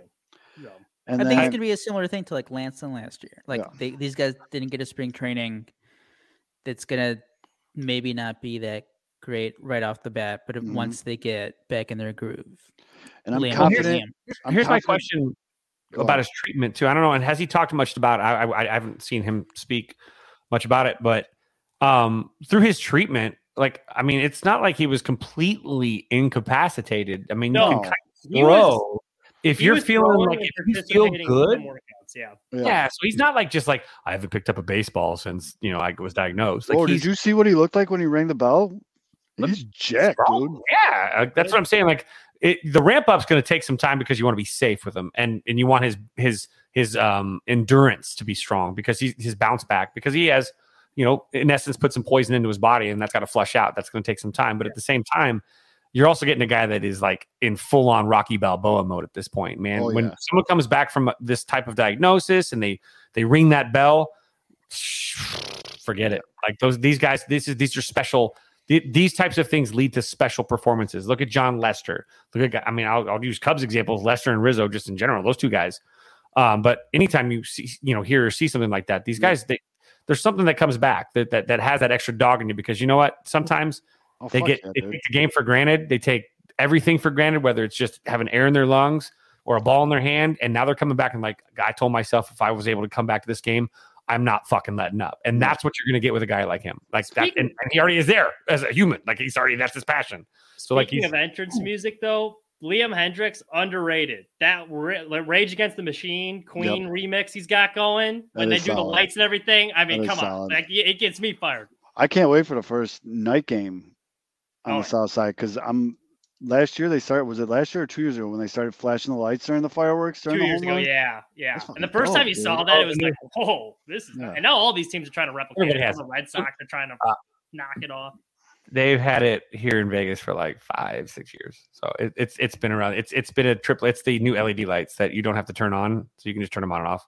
They're pretty awesome. Don't be Buzz Killington over there. Sorry. Don't be Buzz Killington over there, Buzz. The White Sox didn't start that. They didn't start that, but I didn't say they started it. I just said it was dope. They always knock off stuff. No, the White Sox will always steal ideas. Remember they had the Chris Sale K Zone, that was completely knocked off from King Felix in Seattle. Kids have been flickering lights on and off since the dawn of light switches. You're not stealing. You're just simply you're joining the trend. That's all, and it's an awesome trend and make it awesome cool. You know what? The bushes in center field copied Wrigley. The green seats. I don't think Wrigley. I don't think Wrigley has the lights to do that, do they? They don't have They have to install some of those. I mean, God, you get like a fish show out at Wrigley, and you can really fuck with some people. But I love that. I love that they're getting excited. Speaking of crazy light shows, did you see the Dodgers trying to like run a rave between guys' warm-ups on opening day? I did not.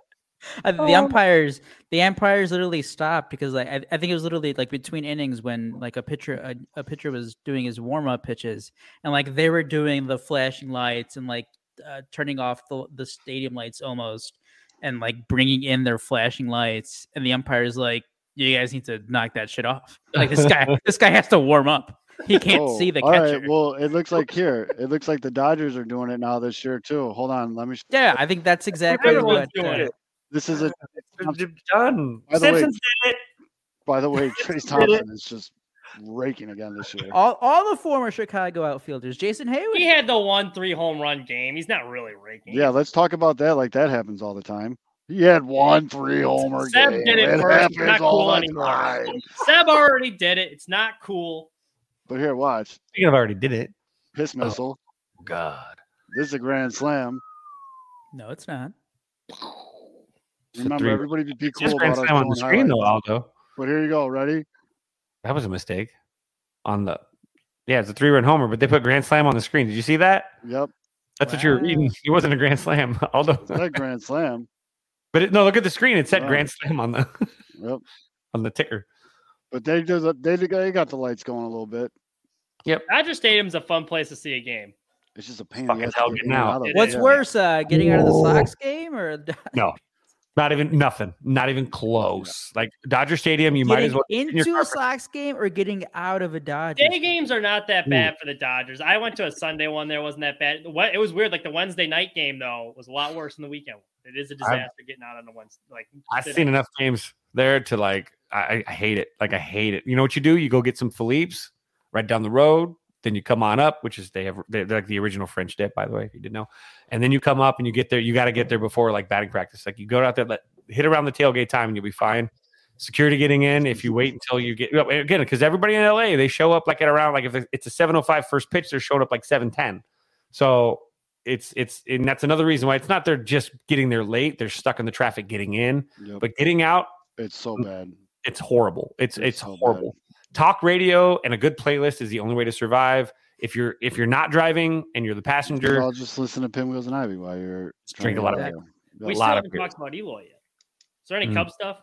I was gonna say last injury update. Seiya Suzuki, oblique, out since the 25th of February. Mm-hmm. He's playing in extended spring training games in Arizona, but probably gonna go on a rehab assignment on Friday. So he could be back in a week, 10 days. He could still hit the over for the homers projection. He could, Hey. Yeah, so Eloy got hurt running from first to third, apparently. Oh, wait, wrong one. Grass is green, water is wet, the sky Eloy is blue. hurt. Eloy is hurt. I mean, what do you... So... Only 2 weeks? It's, yeah, and I mean... It's retroactive to the 4th. Well, that's yesterday. Never mind. God dang it. Sorry. We talked about this in our group chat during the day. You would hope that him getting hurt, having not played one pitch in the field, would show him like, brah, you shouldn't play the field. You gotta be a DH. At this point, they have an excuse. I was going to ask you guys, and I guess I could have tweeted at him, but I saw Josh Nelson tweet out something interesting after the injury was announced. That paraphrasing here, how maybe Eloy doesn't take the pregame warm-ups as serious as other guys. Well, I don't know if that was speculation from him or if that's what he's been told. It's interesting, and that's what was so discouraging about this injury. Kind of like going off that. Not to say that he doesn't work hard, but if you were to line up everyone on the White Sox and say, like, which guy do you think works the hardest in the offseason, Eloy probably wouldn't be on that list. He lost a lot of weight, injuries, and I almost equated it to Anthony Davis because the reports like he ate like shit during the offseason, didn't work out, and lo and behold, he gets hurt all the time for the Lakers. So, like, Eloy kind of felt like that. It's like, yeah, well, maybe he's not taking care of himself. He gets hurt. But then you see him coming into spring training this year, baby fat gone, looks like he's in the best shape of his life. It's like, okay, I'm confident he can stay healthy, and then you get an injury, not even 10 an injury that would be avoided if he stretched properly. And now it's kind of just reaffirming what we all knew. Like and someone put it in the chat earlier, you can't rely on Eloy. Every time he's in the lineup, it's a luxury at this point. And that's why, honestly, I don't even think, I mean, it sucks not having him because I think if he could be healthy, he's like a 40-plus home run guy, but it's not that big of a loss because we've been playing without Eloy in the lineup for the majority of his tenure on the White Sox. And we got a guy like Jake Berger who basically does the same thing at a much lower level, but DH that can hit. Not as well as Eloy, but he can. So I think he can survive losing Eloy because they've been functioning without him ever since he's been in the White Sox. So it's not an end-all, be-all. It would be a bigger loss right now if we lost y'all. Or a little. They're still talking about girls and shit in the chat. Ian, it has nothing to do with what we're talking about. But Ian, I'm like just keep going. But real quick, just my buddy Michael was at that same show in Columbus at Villa Rosa. Sorry, he literally talked about it like last week, and I'm like, oh, that's a cool story, bro. Same story. I was like, holy shit. Sorry, I saw them in the chat talking about a concert at the end of the. Somebody said that they think Eloy is like on Instagram or like something live during when the team is stretching, and like they need to take his phone away or social media away from him for a little bit. It's something weird, dude. Because how do you guys feel about it? Because like Eloy Jimenez ever since he's been at the Sox, lovable guy. He's outgoing. Fans love him for the most part. The injuries, they obviously get annoying. Like, stop being dumb, whatever. But now that it's just a thing. Eloy Jimenez, he's hurt. Like, yeah. Like, what's new? Are you guys mad about it? Are you just like, it's annoying? Whatever, it's expected. Are you frustrated? It's annoying. Or it's like whatever. It's like what's those? Yeah, it's annoying. Like 2 years, like when he tore his like pec in spring training, it's like, well, there goes like the season type thing. Now we're just so used to it. It's like, really, like again, but like we're so used to him being injured. It's not even like you almost expect it. Like coming into the year, most people, if you had an over under like 100 games played, I would bet the majority of the public is hammering the under on that. What's annoying about it is the fact that it's usually like dumb shit, but like dumb shit because he's goofy, like going up to try to rob that home run and tearing his pec. Yeah. Or skipping stretching so he can be on Instagram and he hurts his whatever running from first to third. Like that's just like him being himself, being this goofy guy, and I don't want him to stop doing that, but he needs to have a little bit more discipline. And I'm by no means comparing these two, but the same kind of stuff was said about Bryce Harper when he was young in his career early on too. Yeah. And he's still getting he's hurt right now again, so I guess it really kind of kills that argument for a second. But the fact is, some of these guys don't know how to be pros yet. I know it sounds, I don't think this is the case necessarily, but one has to wonder how much is he taking care of his body when he's done working, when he is at home, there are things that some of these guys they're 24 hours a day. They don't stop. It's crazy. But I'm not saying that he's being lazy or anything, but I'm saying like, how much is a young guy, because again, when you're younger, you're kind of like, fuck it. I can eat this today. I can do this today. It's no big deal because I'm younger and it's going to digest and yada, yada. And, we're old now. We eat like a pizza and we feel it for like 7 fucking days. It's brutal. And so I'm just thinking like perhaps there's some things that he's not doing that he's been relying on just God gift health. And now he's kind of, he pushes it. He is goofy and you want the guy to have fun and play like a kid. To this point, go ahead, Mitch. Well, okay, like that's kind of where I was getting at too, like early with like the Anthony Davis comparisons. Like it's almost like you wonder what he's doing in the offseason. But then you see him this year coming in motivated, like, I want to play the outfield. So he looked faster. He came in, like, slimmed down. It's like, okay, like, it looks like he actually is taking care of himself. I'm going to drink the Kool-Aid and say, fingers crossed, I think he can be healthy. And then he still gets hurt. And it's like, yeah. So Bologna says in the chat that either the training staff or Eloy need to be held accountable. And I think it's Eloy. And I also think that this is a good coaching staff to do it. I think I would be worried about Tony La Russa kind of being too strict and like causing a rift between the two. I feel like Pedro will be able to like sit down with him and give him like almost like a dad talk. Like, yo, man, like, we need you to be a little bit more serious around here. Like, you're too good of an athlete to be pissing it away by missing 2 weeks every other month. Like, it's go time, bro. You're never gonna get this time back in your life. Like, you need to fucking figure it out. TRL, I guess, man, like, the listen, question Andrew, Eloy got hurt, so if you hit a routine grounder, dog it to first. You're gonna be on the list of guys. I guess my question about that though is like Eloy has a history of like these hamstring injuries, and if the question or if there is already speculation about like maybe he's not doing enough to get prepared, whether it's pregame warmups or just on off days, whatever. Why wasn't this conversation already had?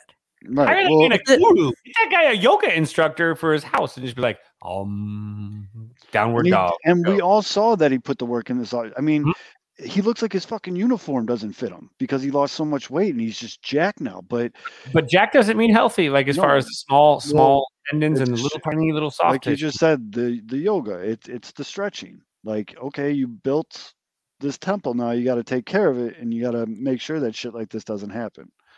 So I don't know. They got to figure something out with him. And I was very optimistic with how it was going. He was hitting some nice doubles in Houston. Like, things were going really well. And then this kind of did come out of nowhere too. Like, it was just like you woke up on Wednesday and you're just like, huh. Fuck, how do you get hurt on your off day? Yeah. I gotta you get fired on your day off, Craig. I noticed from our fantasy league that my starting outfielder was injured. So I mean, I agree with Ian. Dylan Cease got to get Eloy with his yoga instructor. Yeah. Get him start on that doing, program. Yeah, I mean, and vitamin B. Start carpooling to yoga studio. Stefan's point in the chat too, like, I don't think it's an overreaction because this isn't the first time he's been hurt, but maybe it's a blessing in disguise that this happened this early in the year because it could be a reality check for him where they're like, see, asshole, you're going to hurt yourself. Like, listen to what we're telling you. Like, we're not fucking around here. No right field for you. And the White Sox did hire like a brand new training staff, didn't they? Yep. Yeah, and they brought in a new strength and conditioning guy. Yeah, like just brand new, like a whole bunch of different guys on the staff. New departments. Yeah. That's hard. That's a rough start to your training team's start too. Is when one of the central guys get hurt like that. Like, I mean, yeah, I don't think we're overreacting because it's not the first time, but I also think that you do have a point there where this could be a blessing in disguise in the long. If you look at the forest past the trees a little bit. Does this make it kind of like almost terrifying to like ever get too excited about Eloy? Unfortunately, like you're like constantly going, okay, no, here he goes, he's hot, I'm afraid, but he's gonna hurt me again sooner. I think more fans are thinking it's a very with Mitch, abusive relationship with Eloy. You keep coming back, and you know it's not gonna end well. I think they're definitely again. I think there are definitely a lot more White Sox fans who I forget who said it in the comments, and then Mitch brought it up too, who are like, hey, you can't really rely on Eloy anymore. Yeah, and I think that's just like an undertone with him. Like when he's hitting good, like the series in Houston, like you're pumped. You're like, fuck yeah, but you also get this feeling inside where it like kind of like pulls you back, and you're just like, well, you can't really get too pumped because you don't know when it's going to be over right away. Like, you're telling all your friends, like you wake up guys, he's changed, and deep down, you know, you know what the end results. Next thing you know, you wake up on a Wednesday and he's out for 2 weeks with a pulled hammy. Yeah. And this stresses why Rick Hahn has to build his roster with that always in mind. So you have to be pulling for, bringing in guys that might be usually on a semi-good team, guys that will play 140 games this season. Infielders. Yeah, so you've got right. There's Andrew Vaughn back and right.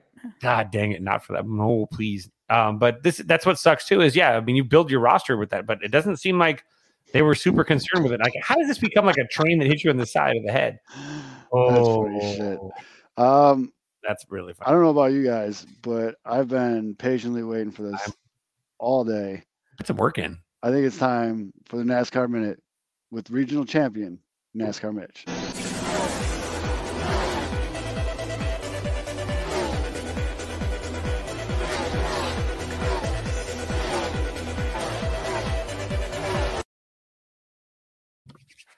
All right, we were at Richmond, a little short track action, a lot of bumping and banging with these cars here. So first, we'll go a little bit before the race. There's some big news. Hendrick Motorsports, Chase Elliott's team, Pretty Boy, Jeff Gordon's one of the co-owners. They're like the darlings of NASCAR. They got popped for cheating. So they got a big fine, and they took away a bunch of playoff points. So they had an appeal earlier, and the committee that did the appeals is like outside of NASCAR. They bring in these outside people. They're like, yeah, we acknowledge you cheated. Like you had different louvers on the cars, but we're going to give you your points back anyway. So everyone's like, what the fuck? So they got popped, and the other team was like this team called Colleague Racing. And Colleague Racing's only in their second year. They're brand new. They only had one louver that was like deemed incorrect, unlike Hendrick. So Colin goes in, and like this is a small like team. Like they won an Xfinity race. Their owner was like took off his shirt, was like waving it around like a jackass. Like, they're the people's champ.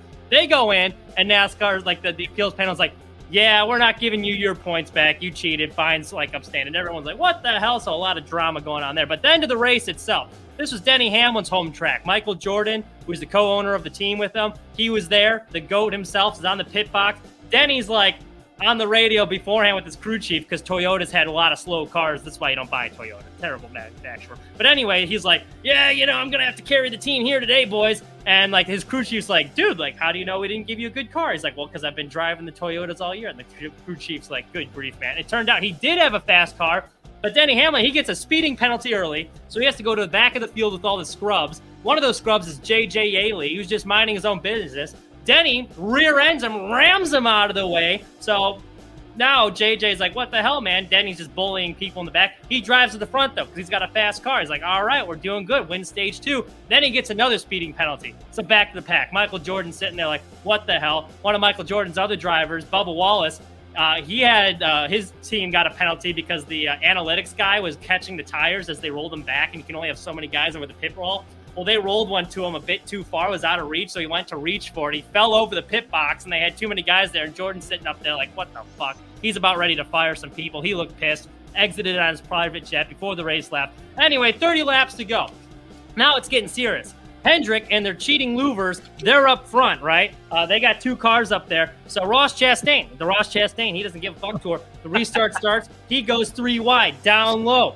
And then Chris Bell, he's in the middle. He's like, oh, no, Ross is here. I'm scared. So he goes high. He hits one of the Hendrick cars, spins out of the way. He gets hit. Caution comes out. Everyone's like, oh, damn. So now it's getting to the nitty-gritty because there's only like 15 laps left. And this is like kind of a war of attrition. So people need tires. One of the people that needed tires was Martin Truex Jr. He's up front. He's like, all right, boys, we can get new tires here. This is going to be good. So his crew chief's like, yeah, all right, about that. So they put on the new tires for Martin Truex. Everyone gets the new tires. And Truex starts driving after the restart. He's like, what the hell? Like, my tires are flat. They're not going good. Well, the problem was they ran out of tires throughout the race, so they had to give them scuffs. So they were used tires they put on there. They were just shit, and they didn't tell him that because they didn't want to piss him off. But anyway, back up front, it's Josh Berry, who's driving Chase Elliott's bitch-ass's car because Chase Elliott broke his leg snowboarding, so they still have a rookie in. And it just goes to show that Chase Elliott really has no talent. It's all the car because the rookie is up front, so he has a chance to win. He's next to Kyle Larson, one of the other cheating Hendrick cars.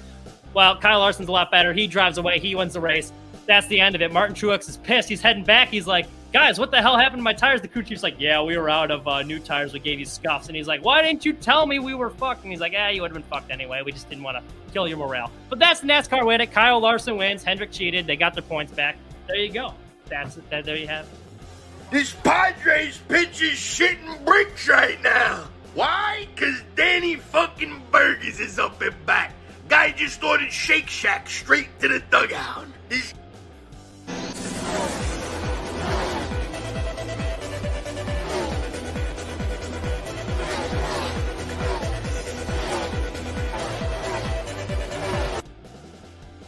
If you're new to the NASCAR Minute, I don't like Chase Elliott because he's like the fan favorite every year. And like he does win a lot of races, but like he's boring. He has no personality. It's like a wet napkin. So I don't like that he's so popular. I'm jealous of Chase Elliott. So I'm a hater. I ain't going to lie. But I think it's valid because he's boring. And some rookie took his car and drove it up to second. So is he really that good? I don't know. You tell me. System driver? System driver. Yeah, System driver. He's the Tom Brady of NASCAR He got drivers. his ride too because his dad, Bill Elliott, was really popular. So, nepotism. I like the working man's driver. That's why I'm a Daniel Suarez fan. He came from Mexico with nothing, didn't know any English. Now he's driving the 99 car for Trackhouse, baby. He also got fined, though, because he was bumping people on pit road. But we won't get into that. He's a good man. My new favorite activity is trying to find pitchers to throw you off. Don't worry. You got Kevin. You locked in. I know. The I guy with the kids thing on his pants didn't work. My sock summer sleep, not going to phase me. Unlike Chase Elliott, I am not a system. Wait, I have a NASCAR question. minute guy. Who is this? What? What are we looking at here? I'll explain all pictures. Go Let's ahead. see. There was one of them that was like, wait.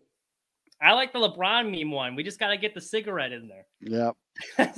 Yeah, what was that one? That's Michael Michael Cera. Cera, Michael Cera. Yeah, I just randomly saw it with Aubrey Plaza. They're eating pizza. I just think he's fucking hilarious. He's in a what is the movie I just saw him? He's in Barbie. You know what? You know we didn't put up, and now this had me dead. Dude. Yeah. I was laughing my ass off with this. I was trying to get this up in time, but I missed it. Mitch with the light behind him. Greatest song with the least highest quality resolution I've ever seen. It was fantastic. That was part of the charm. I was mad you couldn't see this quote because I was hoping this quote would throw you off. It had that 1992 internet feel, which was dial up. Subtle genius of Mitch Kaminsky directing your music video. This is a quote you should live your life by. I didn't even notice that one. Yeah. So, by the way, did we talk about My Sock Summer's in-game snoozer?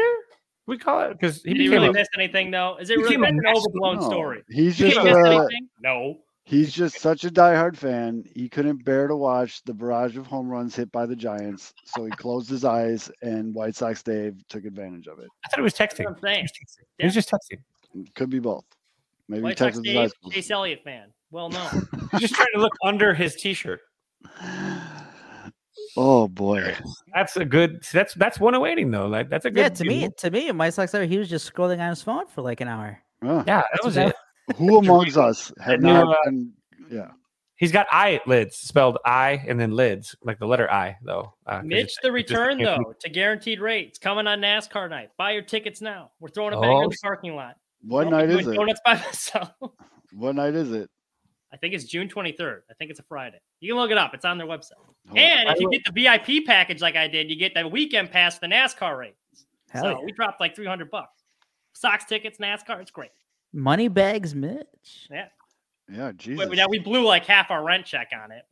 I'm in poverty right now. I can't afford groceries, but NASCAR night is Friday, June 23rd against the Boston Red Sox. Sox. Giddy up. They're giving away a NASCAR cooler. Damn right. And get the VIP package. You get the patio access and the weekend pass to the race. It's fantastic. Oh yeah. You're losing money if you don't take that deal. Hold on, how much? You can't buy groceries. Let's play. How much did Mitch drop on these? God damn, boy. Like I said, I guess that's groceries. I guess that's a pretty good deal, though. No, what you get for it, it's a good deal. Yeah, it's a lot, but it's a good deal. If you get you get patio access to White Sox, so that's free food and booze before the game. Oh yeah. Then tickets to the actual game, and then you get 2-day passes to the NASCAR street race, which also includes Black Crowes concert and Miranda Lambert. If you're into her, that's a win right there. Yeah. I mean, I didn't know they had the concert too. All that for $287. That's 300 with tax, but yeah. Well, yeah, that's all you got in tax. God, yeah, that's pretty decent though. Jesus. Oh, not bad at all. $24. I don't want tickets to the race because I'm not going. You should. Boo! Hey, you Come should. on, no, that's how you be paid. You have to watch a NASCAR race. Yeah, that's how you go to one of them. Get out of the gate right there. That's perfect. I'll give you a Kevin Harvick hat. You can have a 30 rack of Busch. You don't even have to watch the race. Hold on. I'll say this. Going to a NASCAR race is not the same as watching it on TV. Going to a NASCAR race is actually fun as hell. I've gone twice. I've been at NASCAR races. I just never went inside. You know, this okay. Well, that doesn't count. We can't back out of the bet that. Trying to welch on his back. He just doesn't want to hang out with me. No, that'll happen. I'm just not gonna physically go to the race. Should. I definitely. Miranda Lambert. I'm surprised at you. Baby Zoe loves cars. He's a born racer, and you're depriving him of NASCAR. Mitch, every time I go onto YouTube TV, you know how they have like your most go-to channels ready to go for you. Fuck, dude. Every time I'm on that screen now, he sees NASCAR and I'm like, no, dude, you little hick. No. Baby Zoe can join my tailgate. I'll juice boxes for him. I'll buy Modelo's in the other cooler. It'll be a good time. He'll be shotgunning Capri Suns. But just to get the patio package and the baseball Mitch gets game, the it's Capri $100. Suns That's not bad. No, that's what I'm saying. It's like too good of a deal. So That's- now I that's- have an excuse to come back. That's pretty solid. I mean, the Red Sox are fucking cheeks this year, but Well, they're awesome. Hoping for a Yeah. dub. Are you Yeah. guys excited to see O'Neal Cruz? yes. Overrated. Oh. Wait till he sees Michael Kopech not tipping Oh. pitches. Oh, No, I'll clip that. I really like. Yeah, you just fucked up, Mitch. Ed. I really like taking you down. this new scheduling. It's a lot more fun. I think it's a lot more yeah, fun. you get to Yeah. see everybody. A lot of like Get yeah. more Cubs are playing the blackouts in Vegas? Rangers. More Yeah. blackouts for me here Well, in I Vegas. mean, but you get Cubs, Rangers. Rangers are a fun team. I got Oh, I 162 minus 58. I did pick my National League team official. I got to buy. a hat. Whoa, Oh, who is- fuck. Diamondbacks? Talk about a fun team. Holy fuck. They got That cool team- uniforms. I'll give you that. That team is fun though. Those guys, they're stealing bases at a super high. Who else is stealing? Oh, the Orioles. All I of think Major League Baseball. No. The Orioles have like 20 stolen bases already as a team. Like it's ridiculous. The Orioles are. Did you Yeah. see that win against Boston? Or no, they lost that game where the guy dropped the pop up and left. It was giving me the Adam Angle vibe, like flashback. Hey, Yes. It was 2 outs and he dropped the final out, and then Boston hit the walk off home run 2 batters later. Bad news, though. Guess who is? Okay, you said Baltimore, right? They're first in stolen bases, but the Diamondbacks aren't first in stolen bases. Guess who I is? know they're not. What, the Cubs? The Twinkies. Cleveland. Oh, Cleveland, of course. Well, yeah. I mean, He has got his hands full. that's not a surprise at all. That's Yankees Cleveland. and the Pirates. Wow, that's shocking a little bit. Yeah, but I'm trying to look. I'm trying to get the statistics because we're all about facts here. But here we go. Team stats. There we go. Cubs are 24th in home runs. Tampa Bay, some smart Also. guys wild card pick, undefeated. Fact. Stolen bases. Baltimore has 11. I thought it was 28. They have 11. Arizona has 2. Or Arizona's the second with 9. I thought you said they weren't, but yeah. Oh, you're talking But- about the National League only? Because No, MLB. Cleveland has 10 stolen bases. Oh well, ESPN update your shit because they have Cleveland Yeah. at 8. Cleveland has 10. It goes Baltimore with 11, Cleveland 10, Arizona 9, New York Yankees 9, Pirates 7. Mm-hmm. White Sox and Cubs bottom half of the league, both in Yeah, home but runs. the too, by way. Diamondbacks have a very fun team, very young, very fun team. I've always said Baltimore's got something cooking out there. Oh yeah. I mean, Love that guy. Adley, That's fun. yeah, Adley Rutschman, Gunnar, they got Arizona's got a hell of an outfield. Yeah, but I'm going to go Arizona as my National League team this year. I got to go ahead and get Good. that hat. I like their uniforms too. You hit the head on the nail too. The talented outfield that was so talented that they could trade someone like Varsho and not even blink. Like Who that's how is talented their outfield was. Like Varsho Varsho is- was an outfielder too. He's going nuts right now in Toronto. He's on my fantasy team, so I see it. But yeah, I want to know. and the Damn tweet that people are referring to in the chat, and we'll end on this. We were talking about this. The Cleveland Guardians broadcast team just casually dropped this little fun little tidbit during a Jose Ramirez at bat. As a 13-year-old, Jose Ramirez played in a gambling league with adults to earn money for his family. No big In deal. certain circumstances, bettors would gamble on a player to have a positive outcome. If they didn't come through, no big deal. They would just be chased home by gamblers with machetes and guns. Hey, They just said, and then there's like, and there's a 3-2 pitch, high and outside. Like they just all caught. no reaction. Yeah.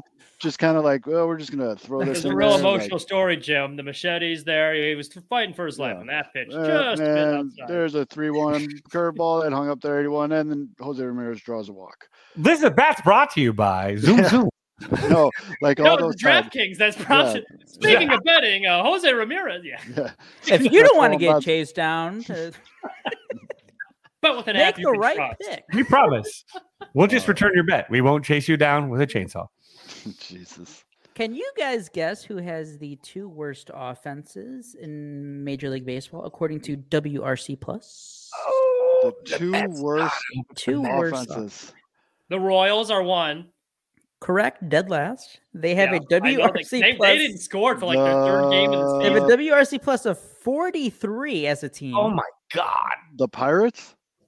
No, the Pirates are good this year. The Pirates are The at the first bottom week, I 10, should but they're say. not. They're not all there the way yet. at the bottom. The Mets. Oh, I'm not shocked. Wait, am I looking at the same thing? The The Mets? Detroit Tigers are in 29th Oh, place. They're the at Tigers, 50. yeah. The I Tigers have are so- close, though. I'm looking at Fangraphs. Fangraphs I have has the splits leaderboard live updated. because that's a combo of all of them. Yeah, and then the Arizona Diamondbacks, so they're 28th. They're at Good. 62. People are sleeping on them. And then the Colorado Rockies, who they won their first 2 games, but they're at 70. It's weird that the Pirates are so low and they just swept Boston in Boston. Damn, Fangraphs is nice. They don't have anybody below 81. Like what the hell? The Cubs are right at the middle league average, 15th at 103. The White Sox 9th at Don't look at Fangraphs. They're talking 114. about rec leagues in the chat. Speaking of which, Aldo, shout out to you. Struck out 8, got the win, That's and right. drove in what ended up being the difference-making run in your beer league. 4 to softball 3, division. strike out 8, no big deal. Some people are calling him the Otani of beer league. That's Yeah. some people are saying. Oh, People are talking, The shorter Otani. and now Can they're you tell talking that about story? Marquette Park in the chat. I played Marquette Country Club for 4 years in high school, baby. One of our golf matches got canceled because they found a floater in the water hazard. That happens. Can we tell the story about that miscommunication in the chat today? Oh no, Yeah, that's go what he's for it. saying. No, Yeah. that was it. I gotta know, so I get the notification, and I hadn't seen the chats before, but the notification's from Aldo, and this is the exact text: struck out 8, got the win, and drove in what ended up being the difference-making run, and it has like the emoji with the sunglasses. And I was like, "Damn, Aldo, is that like beer league softball?" And then I like scroll up, I'm like, "Oh shit, he was talking about Shohei Ohtani." But like the way it showed up, I thought Aldo had like a monster game. Mhm. Diet. So- Yep. And then last but not least, the White Sox do have a rally cat. It's been found. It lives in center field. Very upset saw that this, no I one saw on White this. Sox Twitter has made a Twitter account for it yet, but I'm sure someone will soon. What's the name? I saw Also- there was 2 options. There's a lot of options though. People are throwing out a lot of names. Don't matter. The best tradition on White Sox Twitter is go to Zoe's account after every win and watch the Rodney Dangerfield video. It never gets old. I saw Shout out to Yumper for bringing that to my attention. But Good one. yes, as soon as I saw it for the first time when Yumper tweeted, I was like, that's my White Sox winner video for Never this gets season. old. So hey, we do. Aldo and I do need to remind you. White Sox do have the immediately powerable lights that can turn on and off. Mhm. But does Guaranteed Rate Field have beer bats, which then turns into beer bat Beer bat snakes? snakes. No, Yeah, we beer just bat snakes. Well, they We have just urinals, tailgate. so that's a start. Let's- That's a trough. you don't want to touch feet with someone else while you're. yeah, we just tailgate and don't spend a mortgage payment on beer in bars before we go in. Yeah. But I digress. Do you guys have anything else? Dansby Swanson, MVP. Oh yeah, we didn't even talk about that. Dansby Swanson's fucking on fire. You're dude. welcome. Top of the lineup right now. We're overreacting. Yohan Moncada's an MVP. Dansby, let's not overreact here. Actually, this is going to be another overreaction. You guys are Ian Happ is going to get like $125 million. He's killing it right now. I mean, can he keep it up? And Well, will he drink? It's so pretty much of awesome. that It's when- pretty awesome that Chicago has like 3 Cy Young winners and 5 MVPs in the city right now. Got it locked down. They're all going to be tied for Yes, they're just gonna give them one trophy, and they just all get a month with it. Cease and Clevenger, Cy Youngs, Hap, Swanson, and Horner, 3-way MVP. Yep, and Moncada and Swanson, American League, Moncada and Luis Robert. and all of the gold co-MVPs. and all of the Gold Gloves are coming to Chicago too. Yeah, We got all of them. Benny, you get a gold glove. You get a gold glove. Yeah, You everybody- All everybody the gets gold all. gloves. So I'd say pretty successful first week. I'd Yeah. say there's literally nothing that's going to go wrong. Well, Nothing. Liz already hurt, so that's already out of the way, guys. Well, Next time we Nothing see you else will be is April 12th. We'll have a full understanding of how the season is going to completely play out in 7 days from now. Can't wait. Can't wait. So keep an eye out. Well, first of all, before you leave, make sure you're subscribed to the channel. Like this episode, and also keep an eye out because we like to do random playbacks. We had a lot of fun the first one. We gotta have a Cubs one coming soon, right, Yeah, Aldo?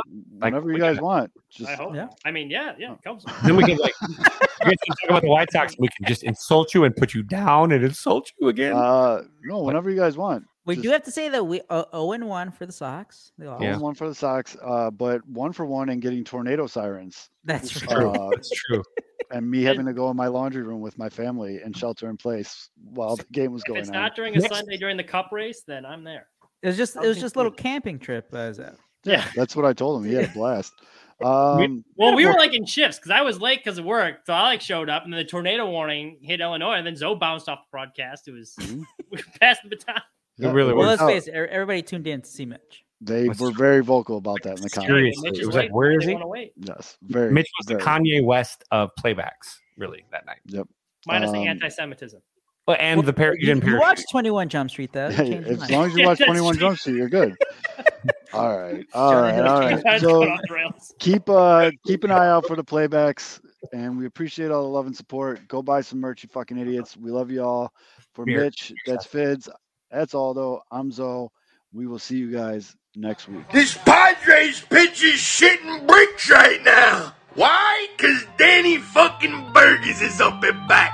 Guy just ordered Shake Shack straight to the dugout. Rebuild of the favorites. We here for the latest. South side or the north side. Not tuned to the greatest. Home team for the home teams. Both sides got our own rings. On the mound or the long ball. But we don't put the wrong strings. Yeah. It's that time of the year now. Wrigley or Gantes or the whole league that we hear now. New show with a new mood. Discussions and interviews. Trade rumors that might be. This is Pinwheels and Knife. Yeah. This is what you waiting for, yeah. You can put it on the board, yeah. Every season, nigga, it all change. Take me out to the ball game. This is what you waiting for, yeah. You can put it on the board, yeah. Every season, nigga, it all change.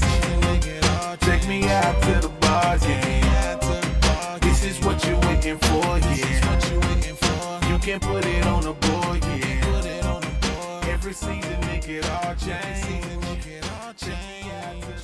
Take me out to the ball game.